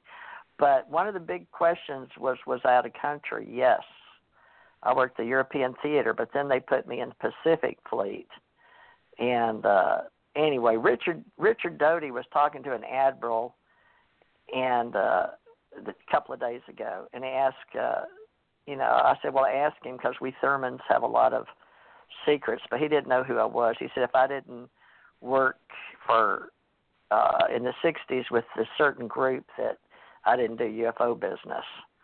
I was like, okay, so there you go. There's somebody that was in the Air Force that worked on, I guess, Serpo or something. Richard is still a person of interest in my world. Richard Doty is a person of interest, but I'm still investigating him. Well, so, we let you to the. I don't know where we're going to stand with this, Tommy, but at least Dr. Maccabee knows historically he would be considered, in my world, a professional witness. I would classify him like I'm a professional witness on some cases, arson, fraud, subrogation, and that type of FBI, NIS. But he would be. But now, Dr. Maccabee, correct me if I'm wrong. You never got a government paycheck like I did from the U.S. Treasury. You never got one. Well, Navy. From the government. Oh, you did get from Department of Navy. That's what I worked for. Oh, crap. Okay, well, I got some from the Department of Navy, too. So there's our common thread, money. You know how they always say follow the money? Mm. So in the ever future... since I started working for the Navy in January of 1972, all the way up through April of 2008, of course, I never saw the checks themselves. I put the money directly into the bank. Didn't either. All right, so you were in the Navy when I was recruited to go to Balboa Hospital in San Diego, and then was sent to go talk to Jesse Marcel. So I don't remember the year. I'm guessing 76 or 7, probably 76, because I know I went from Alvin Junior College to University of Alabama in 76 and 7, 78. If you were at the University of Alabama, they would have a record of you. So you could. That's a time chop on your life history that you can document. I'll try that and then see, because that. But how could I be there? And I'd already gone to. I had already gone to San Diego. I remember it was this time of year because I got stale candy to send back to the kids I wasn't supposed to have while I was in the Army. I was living in a Marine barracks. I was in the U.S. Marines, Navy, and this is what's strange. I worked Army, Navy, Air Force, Marines, and I wore black. I wore black with the Army, and I was saluted. I wore black with the Air Force, and I was saluted. I wore black in the Marines, and I was saluted. So I don't know what I was because I just thought I was a corpsman. But apparently when they put the uniforms on me and put something on my hat, I was playing like live-action role play, LARP. So I want to get to the bottom of this, but I need somebody like you that will do analysis and historically be the lead investigator on my own life, because I don't think I can do this. I'm going to try, but every time I've tried, somebody's gotten killed. Now it's my daughter, and I said, I swear on my daughter's life I'm going to write this damn book. But I don't know if I'll stick around to do it. But, you know, Dirk's dead, Kevin's dead. And I will tell you, Dr. Maccabee, Kevin Smith was one of the handlers of me. He tracked me and told me this on a phone. This was not put on the radio show he did. I don't know if they deleted the radio show, but I watched him delete a whole building I went to with my husband. It's gone. So believe me or not, they can delete you. They've deleted my file at U.S. Express. I went to work for Mr. Ferris, who worked for the owner. The vice president hired me. They trained me to do computers and run 150 trucks at a time on satellite for SATCOM. Anyway, Kevin Smith told me, I was one of your handlers. I was with the sheriffs when you were in Monroe, Louisiana, and I was when you went to Lloyd's of London and worked with Scotland Yard. I was like Interpol, International Police, but not that. But he says it wasn't Interpol, but it was an international police he worked for. But he wouldn't tell me CIA, so he would never commit.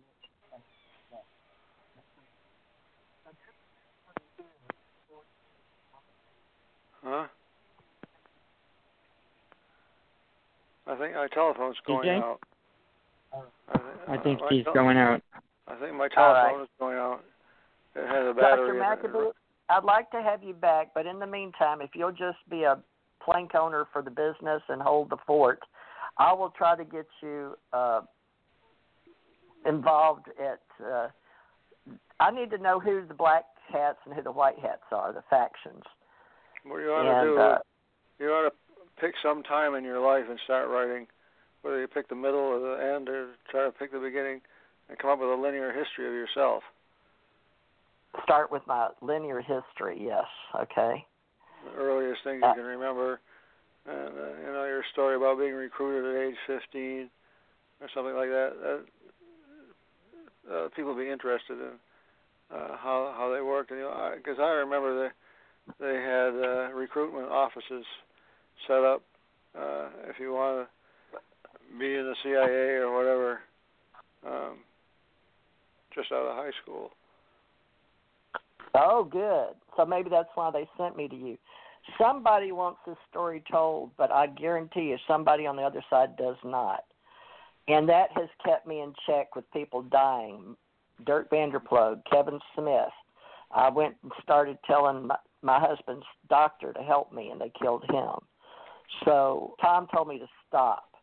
And then when the CIA came to see him on a death bill about the pyramids and the microdots left, he told them to stay away from me and the family. But he was dying, so I didn't have any protection anymore.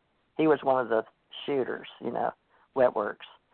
All right, Dr. Maccabee, well, at least we got this much done. So somebody, if they didn't program you or me, I'm very surprised that they wanted us together. So I'll just go with Dr. Maccabee. I'm coming back, and this time I'm not so scared. Okay. So don't know why you, of all people, were like lead investigator with the U.S. Navy, but all I can see is that you were an investigator, you're trained, and that you and I both work for the Navy. Other than that, I don't know our correlation. But I know you're important to me because your your face was ingrained in my mind. So I don't know that I gotta go. The phone. All right. Thank you so much. And Doctor, can I get back in touch with you in the next 4 years? Yes. Probably take you that long to write your book. Well, you stay alive for 4 years, Dr. Maccabee, okay? Yeah, we'll play the famous song "Staying Alive." Yes, exactly. I love your humor. Thank you for helping me twice in my lifetime. Hopefully, there's going to be something come of this, Dr. Mac. I just hope you will be a lead investigator and help me connect the dots. Thank you, Tommy. They changed some of the screens, Tommy. Thank you, and we'll be back with you. That's Dr. Maccabee, our leader of our UFO Association, for helping people like me put together a story that's unbelievable. I don't even believe it, but I got to find all the dots and make it make sense. So thank you, everybody. Tommy, they've changed this screen. They did it in MediaCom, too. I'm blanking All off. right. Thank you. Thank you, Dr. Maccabee. We'll be back with you soon. Tommy, I don't know how to do this. I can't seem to get off because they changed the screens on me. I'm looking at what says. Two places where it says end show. One should be up on the top and one should be a little bit below it. Believe it or not, I've got a Teresa J. Morris on the left with the logo and one on the right. Doesn't make sense. My screens, they've been messing me up on Blog Talk. I don't understand what they're doing or who's doing it, but they're even doubling my screen. It's make me think I'm going crazy. Hold on.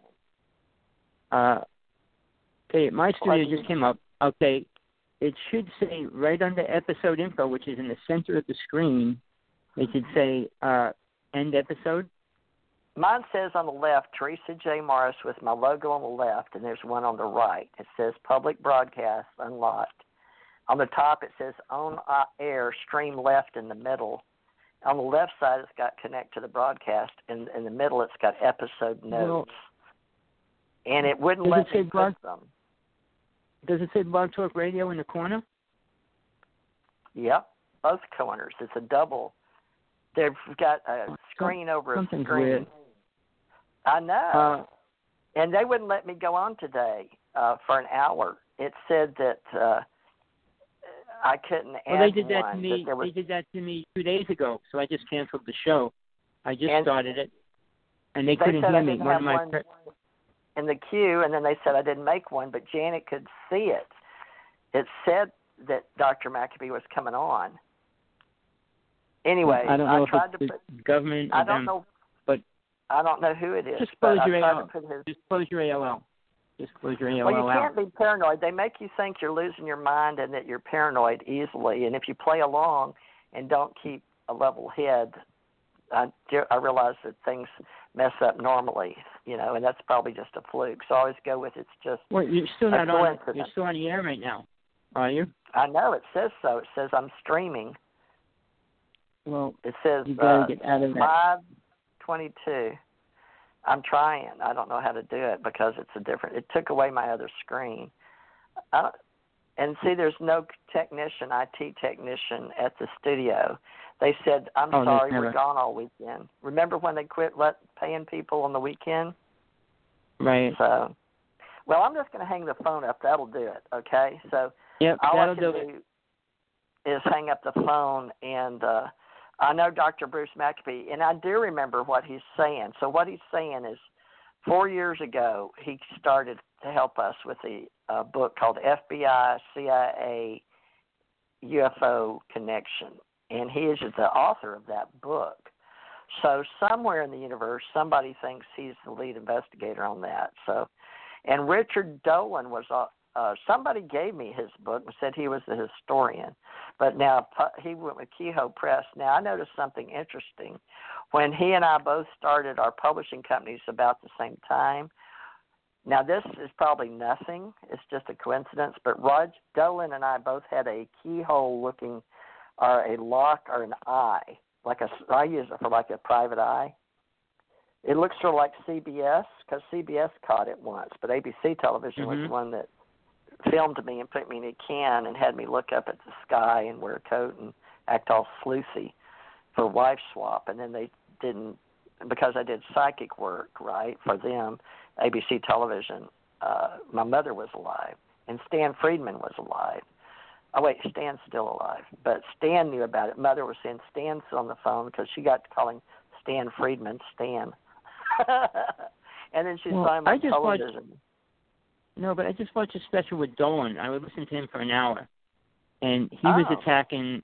He was attacking Corey Goode and Stephen Greer, and a few other people. Really? And I said, and I wrote 3 letters underneath it because I said, look, where's your proof of anything you're talking about? Yeah. Oh, okay. And Corey Goode, and who was Emery Smith? Right. Emery Smith? All 3 of them. Yep. Okay. Well, everybody's entitled to their storyline and their opinion. But, see, Dr. Maccabee also says go back and try to find, but I know that the government's already deleted most of my files. We went from paper. I remember back when I was, we had to do OPM paper. How long ago did I tell you they already programmed you? Anybody, anywhere in high power gets a chip put in them, which means they can take you out anytime they want as well. But as far as the programming...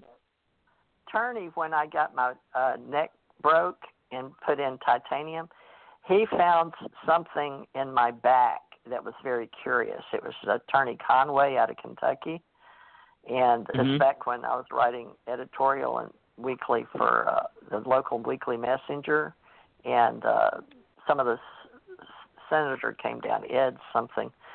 But during that time, Conway said, I called the doctor that did that. We don't know if he put it in you or not, but you've got something in your back, and we don't recognize it. It's foreign. And my attorney told me that, so I've not seen it.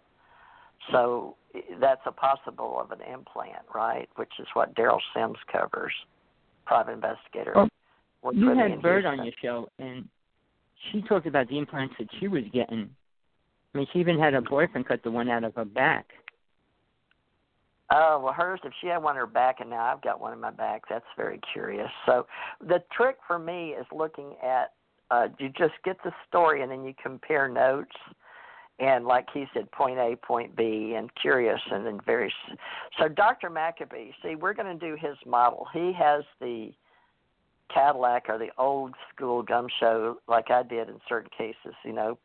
You do on or about such and such time, this happened, this, and you number them, and then at the end of the Navy JAG investigations, you can put, it's my opinion that, you know, and that's when the FBI and the NIS would bring me the cases, and then I put them all together, and we had to write for the Judge Advocate General, depending on who it was, for what branch of the government, and the ACIR would get stuff. So I don't know who I was working for or everybody. I don't know where all the uniforms and military, but who's going to believe that crap that it goes on, you know?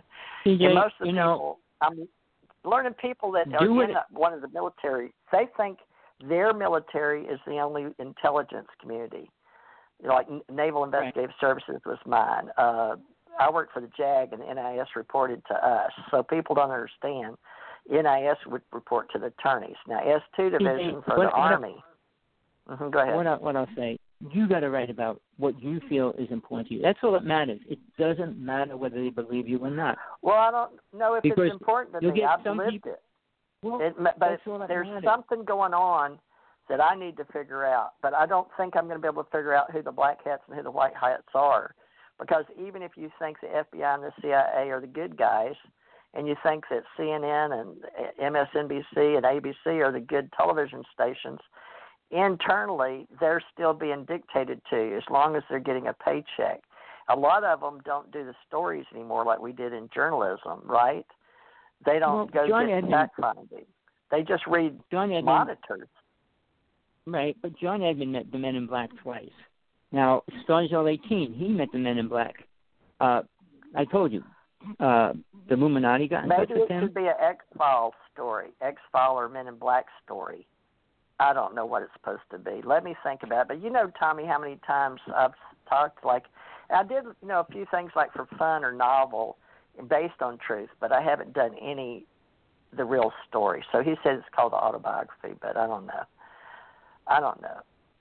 Well, now that Gigi's gone, we don't have, I'm 67. If I don't tell it, when I met Bill Tompkins in a hangar, they had me go to Dayton, Ohio, or I had to go over there where they had Hangar 18, right? And the Navy talked about that. Right.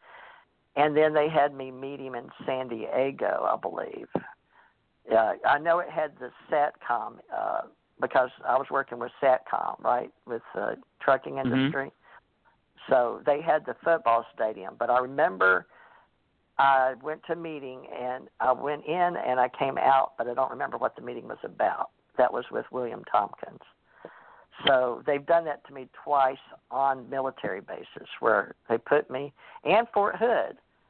So they have me go, and they had me go in a trailer that was some kind of temporary building at Fort Hood, and they had computers in them. And the guy that was from the Pentagon told me, tell them you know General Saint in California. And I don't know why that was important.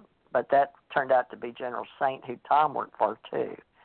But it was very important that the Army was involved with me in Fort Hood. Remember, the Navy brought my contract and had me sign it. I don't know what's going on, Tommy, but because Joint Chiefs of Staff and Joint in the military, and then I worked civilian clothes as a GS, that was the cover stories, but that's not really what I did. And I know that, and a lot of people were like me. But see, so I don't know what we are. Janet's a hypnotist, but I wouldn't even tell you to go to her. You need a good hypnotist with Janet, a hypnotist. Oh, counselor. A good hypnotist. The government paid for me to go to Dr. Laura Sturgis. No. I'm telling you. You yourself need a good hypnotist to work with you. She said right now. Well, that doesn't answer everything. You got to get into the details. You can. Everything's in your brain. Tommy, I'm retired. I'm lucky to make $2,200 a month, and that's my life right now. And I have to learn how to live on that here. And they're trying to raise the rent, all kind of stuff. I can't afford. I don't know how people do. Well, look, I understand that. You got to worry about yourself first, and that's all I'm saying. But just for your own peace of mind, so that you don't keep twisting your mind and saying, "What is it? Find out what it is." And like my other friend, she's going to be thrown out of her house next month, and she works with an angel. And I said, "Do you ever ask the angel for any kind of help?" I said, "You call on your angel to do readings for everybody else, but do you ever ask the angel to help for yourself?" I said, "If they can't help you, they're useless, because maybe we're here to find who we are." Dr. Bruce Maccabee on my radar, but I thought it was the government, the good government. I think there's the good government and the bad. I think what it is people like me that wanted, be good and work in uniform or out of uniform for their government that really believe in it, and then there's those that get in and use it for personal gain to see how much money they can make. The presidents always come out being richer, don't they? Well, because they two governments hook up internationally with all the corporations and money deals and use their power. Information is power. That's the problem. Right? There's two governments. They're called the rich and the poor. The secret government that's pure is the one that's trying to work with people. I was offered the rich side. I lived in condos and mansions and drove big cars. Well, money starts corrupting your brain. Money will slowly destroy your brain. I met Tom Selleck at Black Orchid in Hawaii. I also met the guy with Bell Helicopter at Hilton Hawaiian Village, or one of them. I met a lot of famous people in my life, but that doesn't help us. Doesn't help you. I know. Well, unless they give you $1 million. We got this UFO association, but meeting once every 4 years isn't going to cut it. But what it is obstacles keep being put in my way. You know that. I can't seem to get a handle on this. Story Musgrave was on my show. He was the first astronaut. They designed the space program for him. Story lives here in Florida, and his daughter was 12, I think. Yeah, he won't talk about UFOs. He won't talk about aliens. He won't talk about anything. He flies from here in Florida and would go to California over to Story would go to what's the one over there? Ames, maybe? Laboratory? I forgot where he worked. But, yeah. Well, I'm glad we got him on your show. That was a long time ago. Well, he's retired now. I mean, I called him up because I had incredible information. And I mentioned the word to him. He said, "Oh, I got to go with my family," and he hung up. He couldn't get involved. So he's still not allowed to talk about UFOs either. Nope, not at all. Well, not remember the astronauts probably did what Dr. Maccabee said, did you sign a disclosure? But see, in their mind, they know. I signed a blank piece of paper. That disclosure they signed only 25 years. Under a polygraph, I can't confirm or deny that I've signed a confidentiality agreement. Right. Well, that's what your mind's telling you. I don't know what I'm allowed to say and what I'm not allowed to say. If I'm supposed to be a historian, you know, you got to make that decision, because if you put the truth out there, the truth, and you know it's the truth, the government's not going to like it. We'll set you free, but we'll get you killed. Exactly. Well, that's the bottom line, because everybody I know that spoke the truth, talked about the truth, except Sarge L-18. Now, even Fred Bell, he worked for the government since he was 14. He's on the HARP system. He did everything for the government, and they still killed him because he talked about the doomsday weapon that Tesla was working on. Huh. Well, there must be a way that people like me are chosen to be one person to tell the story at a certain timeline, because they always told me it was not time yet. All the people that told the story about Jesus are liars. So people get their twisted truth, believe their truth, and until you can prove it to yourself for real, which most writers don't. I mean, I wrote 10 letters to Dolan yesterday and the day before. After I saw him on that interview, when Dolan was saying certain things, and don't get upset with him. Everyone's entitled to their own opinion, Tommy, whether they're right or wrong. You're just saying that while he's calling are you saying, like he's saying, well, they're not telling the truth, but I am? But see, he's trying to analyze history. But he's saying they're programmed by the government. Great. So, well, maybe they are. Everybody is. When you get out there, maybe that's where I don't want him to get. I don't want to be on Richard's shit list either, but I'd be more than happy to try to now tell my reality and how it's looked at objectively, and I'm willing to let someone else be the lead investigator. I prefer to be the lead investigator, but I always was. Well, I'm also attacking contract. I've been on top of Corey Good now past month. Yeah, but I haven't vetted him. I need to go back from the Bill Ryan story when he was coming with here next the month. girl you worked with. Didn't you work with Carrie Cassidy? Yeah, I did for 9 months. Well, do you remember back in the day when Carrie Cassidy and Bill Ryan were together before was it Camelot? He's got Avalon or the Round Table something. Something before that, yeah. Well, Bill, I tried to get Bill. Didn't know me from Adam, nor did he vet me. Okay, but back in the beginning, before you were working for Carrie Cassidy, when I was doing investigations, I was going to investigate him because of a story he did, but didn't. And so I don't know Bill. But I do remember when you mentioned the name Corey Good, that back in the day before Corey was telling his story, he was in one or two circles of friends that were trying to get in the business. It was Corey. Now, I don't remember Emory unless it's the same Emory that worked with Dr. Stephen Greer. Do you know, did you vet or investigate either one of them, Corey Good or Emory Smith? Yeah, I investigated Stephen Greer. As Stephen a journalist or as an investigator? As a friend. When I was lecturing, he was just like...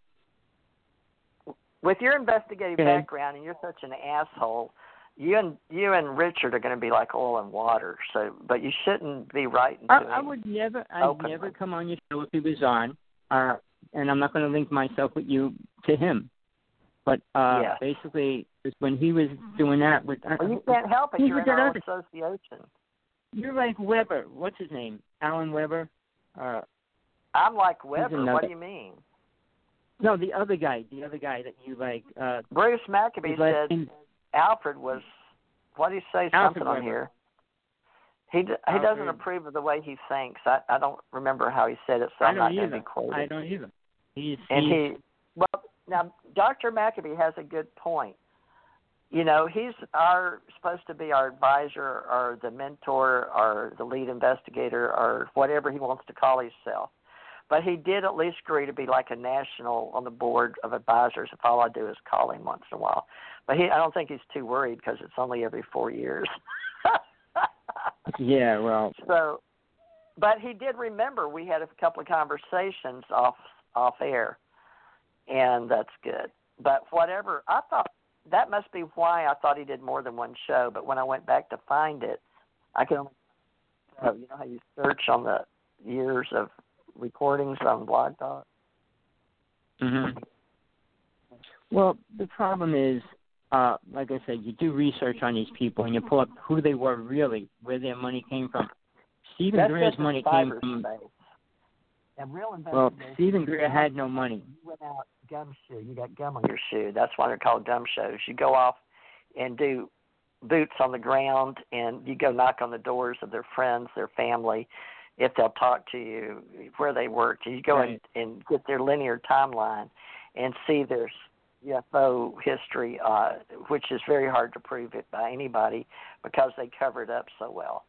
You remember that guy, the one that worked in the cleanup, Wet Works, Clifford Stone. Remember him, that old investigator? Right.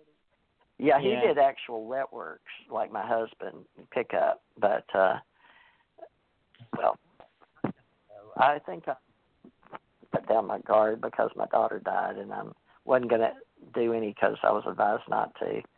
But I couldn't. Well, a friend of I mine. had to do Dr. Maccabee, and I don't know why. So maybe some That's part cool. of me Did you is ever trying hear to reach out. You ever hear of Alan What? Sherman? Alan Sherman? No, I don't know the man. He made I know all Alan the B movies. Seinfeld. You met with him in No, Hawaii. Alan Sherman. He made all the B movies. The B movies when we were young, like Creature from the Black Lagoon and all those kind of movies.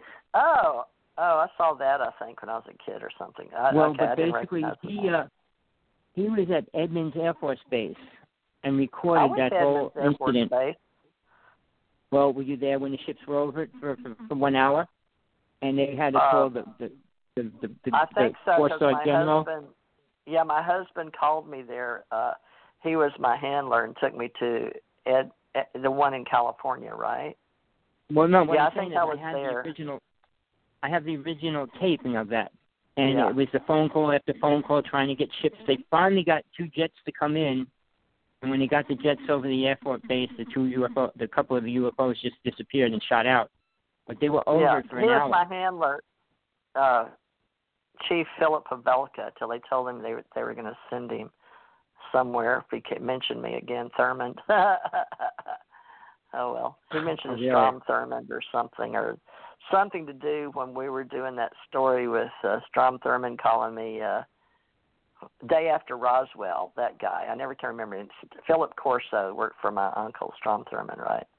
Or who I thought was. At least he said he was. I don't know if he was. TJ, he did the all you got to do right now, is figure out what's more important in the rest of your life.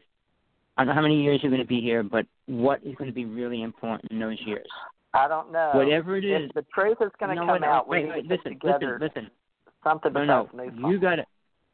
You got to feel what's right for you. Are you willing to get killed because of the government taking you out? If you're willing to go on with the UFO story, no, I'm serious. If you're going to go on with what you're going to say, you will open a doorway. Because those things, nobody talks about it. Nobody. You don't hear anybody saying anything like that. They didn't want people to know about it. But maybe President Trump does. Maybe, I don't know who he represents. Write him a personal letter. The president. Send him a personal letter. They approached me. I didn't approach them. President Reagan, I was introduced to by the Men in Black. George Bush, I was introduced by Secret Service. The guy was dating a Men in Black, and they arranged it at the Memorial Park. Did you ever try to get in touch with Bigelow? No, Dick Cheney tried to get in touch with me through me driving a truck and stuff. No, Bigelow got in touch with me through Barry Gaunt, remember, the guy that did the MUFON. And then Barry got pissed off, I got pissed off, and then the people with MUFON, the board of directors, whatever, they wrote my name in some article or something to Dirk in UFO Digest right before he got killed, remember? Well, he took half of MUFON's files. So obviously, no, he paid them a certain amount of money. I don't know how many files he got.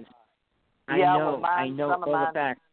He got my file, but fortunately for me, I'd only given them one file, and I gave CUFOS one and UFO Digest one, and Mutual UFO Networks got one or two.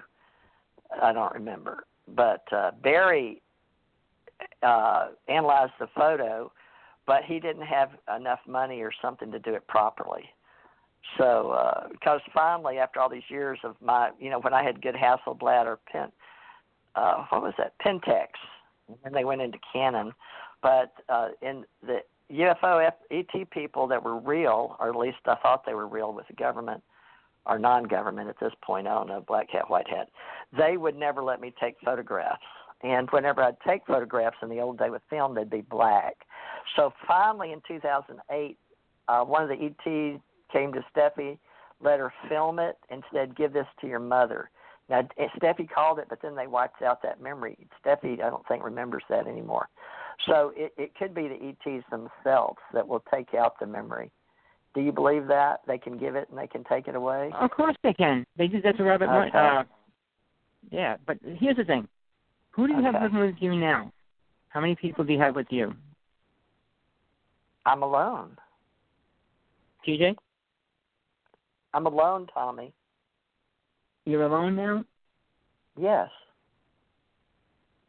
You don't have your other daughter's not with you? She went to jail. Don't you have 3 daughters? I'm under attack, Tommy.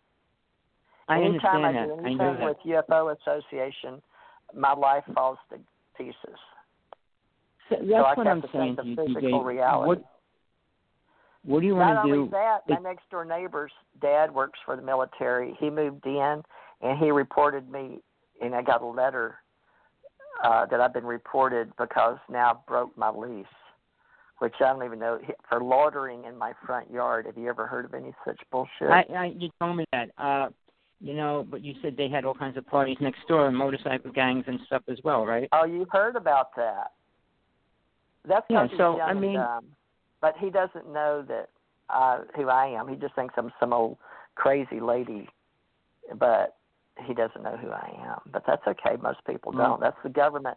That's why the government doesn't care. If they discredit you and make people think you're crazy, and then they take some of your memories away, so when you do, you say, I don't remember, and they know you don't because they wiped you. So some things I remember and some things I don't. It's not my fault. But I don't feel crazy. But now the FBI agent said as long as I stay and use the word paranormal, they wouldn't mess with me. That's why I had Paranormal Network. But I haven't put anything on it in a while. Like I said, so I've got when to it goes decide against how to government, do this. When you talk about government, it becomes a separate issue. Now, when John Ford in Long Island,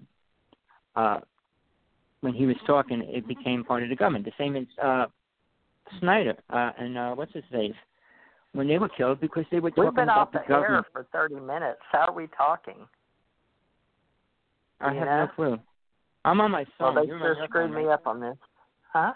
Yeah, I'm on my cell phone. You're on. Right, so am I. I'm on, but I can't see the numbers. They've taken me off, and I don't know if the good guys or the bad guys. I'm still on Blog Talk Radio. You know, this is going to be on the show. You got to make sure you delete half of it. I can't. They took all that away from me. You can't. They won't even let me cut it. I can't. They took it away. I can't put advertisements. They put their own now. I must have got. Well, I won't let them do that. I won't let them do that with mine because how? then it goes how to the government. Do you do it? I pay the same amount you do. But they ask me over and over, don't you want commercials? We'll pay you. We'll give you money, and they keep saying that over and over. And I keep saying no. I don't have that either. But, that's what I'm telling you. So how do you edit? You can go in and delete your file. I deleted a bunch of your files. I can delete it any time. I'm not going to delete tonight. Dr. Maccabee can die at any time. If it's still recording right now, when a person calls in to listen to it, they're going to listen to this half hour. Well, let's get off. Okay. Just hang up. All right. I'm sorry. Right. I've got to bury. Listen, Tommy, I've got to bury Gigi tomorrow. Okay. If anybody wants to send flowers, they'll go to Liberty Church in Gulf Breeze, or you can send them directly to Trahan Funeral Home, and they'll put them on her burial. Okay, I'm sorry, Tommy. I don't know what's going on, but apparently some good part of me, or some ET or angel, like you call them, somebody wants this story out. All right. Love you. I'm sorry. Love you too. Bye. Okay. Hang up, because I don't know how to get off of this machine. I'm such a dumbass. Damn it. I need an IT person.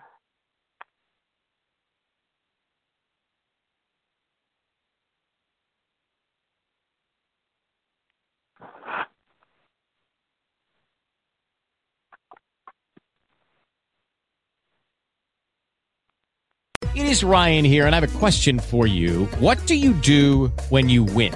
Like, are you a fist pumper, a woohooer, a hand clapper, a high fiver? I kind of like the high five, but if you want to hone in on those winning moves, check out Chumba Casino. At ChumbaCasino.com, choose from hundreds of social casino style games for your chance to redeem serious cash prizes. There are new game releases weekly, plus free daily bonuses. So don't wait. Start having the most fun ever at ChumbaCasino.com. No purchase necessary. VGW Group. Void where prohibited by law. See terms and conditions. 18+.